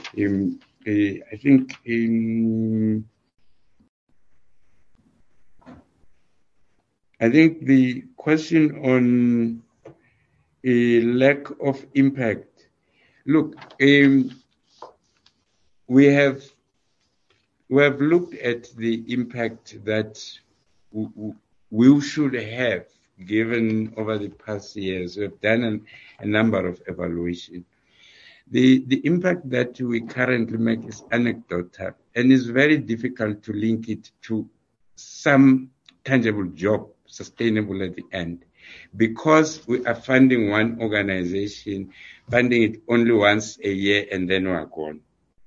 And then they must come with a proposal another. But what we need to do is to focus on a community and activities that can be created, and let the community create its own economy over time, and have access to support funding, skills development, including the NPOs, by the way. We are not leaving NPOs in the welfare sector, in the other areas which might not be for skills or social sector. we are not leaving them, because within those institutions, we need to make sure that the people that get a service from them does not only get the psychosocial services that they get, but there is an opportunity for them to participate in some economic activity that is linked to that facility, and they can earn an income from it. Then we are holistically looking at development. There is not A versus B, is how do we integrate all of them, and the mechanism does that. I think that was, I think the court case thing we can, I'm not going to, through you, Chair, to just go in detail on it. Yes, we are aware of that, and we are currently dealing with it, and we communicate with those staff because they are represented by lawyers. So we communicate through that and their union. But we are open to communicate to them openly once they have contacted us. The workshop, we also support that idea, Chair. We just would request that once we finish tying up this, getting through our processes, we need to have that workshop where we can have a detailed engagement. And I think it will be beneficial for us to do that. Thank you, Chair. Thank you, Mr. Makongo. We are done with the answers and the response from the entity. Thank you ever so much. We are not overlooking the issue of the proposal of the workshop, but we will see on how our programs goes. Then we will come up with a date. Maybe we'll convert one of our meetings to be a sort of a workshop. Thank you very much for that. Really, it is a very important information that we are getting today. Mindy, can we pass over this item and get into the next item? Chairperson. The minister is here. Our thinking yes. Is Mr. Nechpare speaking. So I will think that once the questions are done, we can then ask the minister to conclude the discussions, and then you can then close. That is a request. Minister? Thank you very much, Chairperson. I know that you are under extreme pressure, but I appreciate the opportunity again, and I wish to thank the members for all their questions. And again, we have opportunities of coming back from time to time to present on the APPs and the midterms and all that. I'm hoping that some of the questions will continuously be within the members' thinking, so that we continuously respond and make members feel comfortable with what we are doing. The one issue, Chairperson, that I'd like to really emphasize from a point of view of NDA, DSD, is and SASSA, is the portfolio approach and the thinking, which is NDA is not a standalone in as far as opportunities of supporting our community-based organizations. SASSA also needs to look at what are the opportunities, how does it support NDA. The same thing applies with DSD itself. And also to say we need to do everything we can to make sure that jobs are created, because when jobs are created, life is made easy for our people. And government cannot wait on the sideline, waiting, for instance, for the private sector to create those jobs, because it's an anomaly in South Africa that many of our people who are in jobs are jobs that are created by government. So we need to work collectively together and push the private sector to also appreciate the fact that creation of jobs can never be a government alone thing. But while we are still waiting for the economy to do better, we need to make sure that we support our communities through the community-based organizations. Thank you very much, Chairperson, for the opportunity. And I wish to thank the NDA for their presentation, as well as SASA and DSD, who are also on the platform. Thank you. Thank you very much, Minister. Yeah, I fully agree that there is no standalone entity and department. If we can integrate our programs and also assist one another in making sure that they are successful, that will also assist us. Can we then go to the next item, Lindy? Thanks ever so much for all those presentations that have been made today. Chair, this is an internal business. Maybe the department be excused, or must they also be part of the program, the committee report?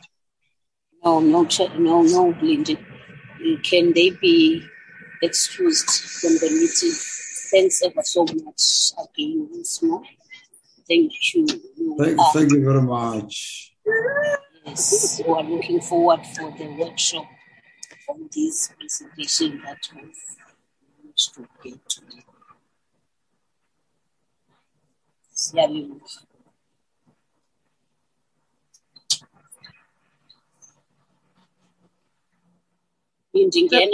Chairperson, I think members, as you are aware, that we commenced with the legislation process of the fund raising amendment bill.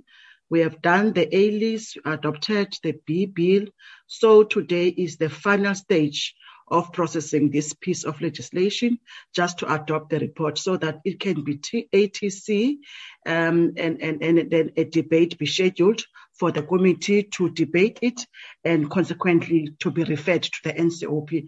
That is that process to finalize the bill, Chair. Chair, the first part is just the details of the bill and in terms of Parliament, and as well as the second one, it gives the context and background of this piece of legislation. Where does it come from? What are the problems, and why is it been revised? Because it talks about the 3 accounts that were dormant, and then make it difficult to address a wide range emergency situation affecting vulnerable communities. Chair, in terms of the parliamentary process, on the 20th of November 2020, this piece of legislation was referred to this committee for consideration and reporting.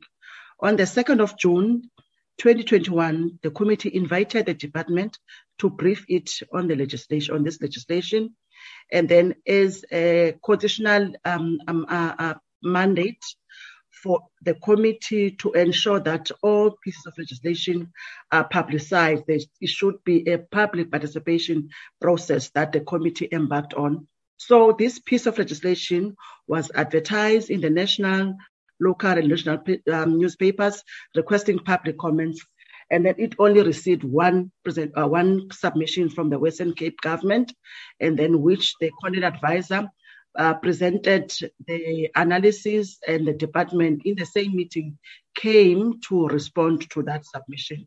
Chair, I know the objectives of the bill as stipulated in the bill. Sorry, Chair, a message is coming in.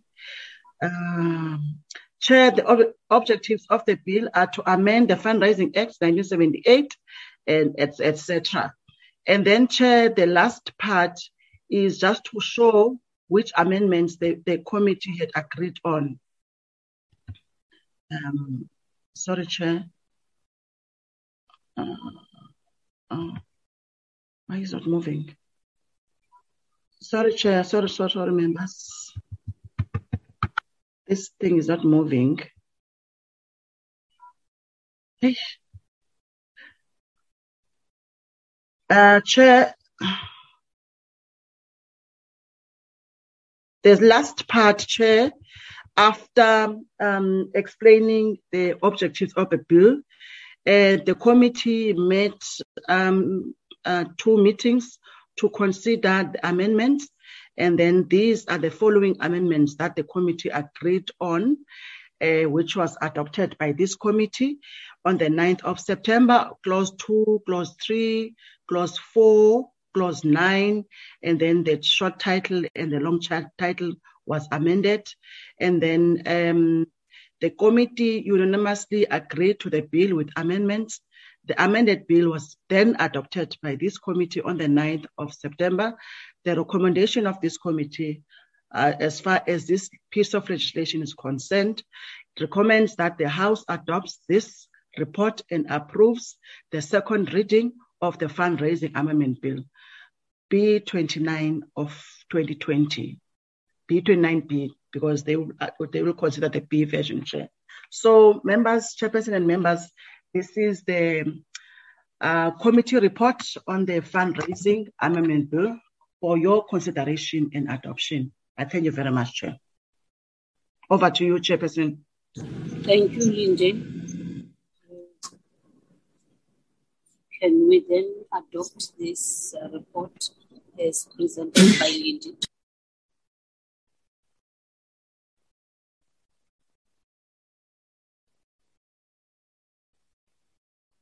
Honorable members.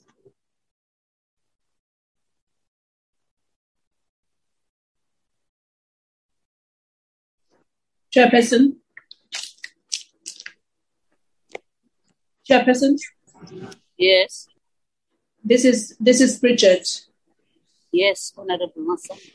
Yes, Chairperson, I wasn't at the meeting on Friday when the final presentation was done, but I have had access to the report that was sent to us, and I would like to move for the adoption of the report and for the process to move to the National Assembly. Thank you, Chair. Thank you, Honorable Masango. Any second? Masango, any second? Thank you very much, Honorable Chairperson. I would like to second the proposal by Honorable Masango for the adoption of the report. Thank you very much. Thank you, Honorable Stock. The committee report has been adopted and seconded by Honorable Stock. Then, is there anything, Lindy, that is outstanding? No, Chair, that was the last agenda item for the day. But I will send an WhatsApp regarding the conference that correspondence from the speaker for 5 members to attend that conference.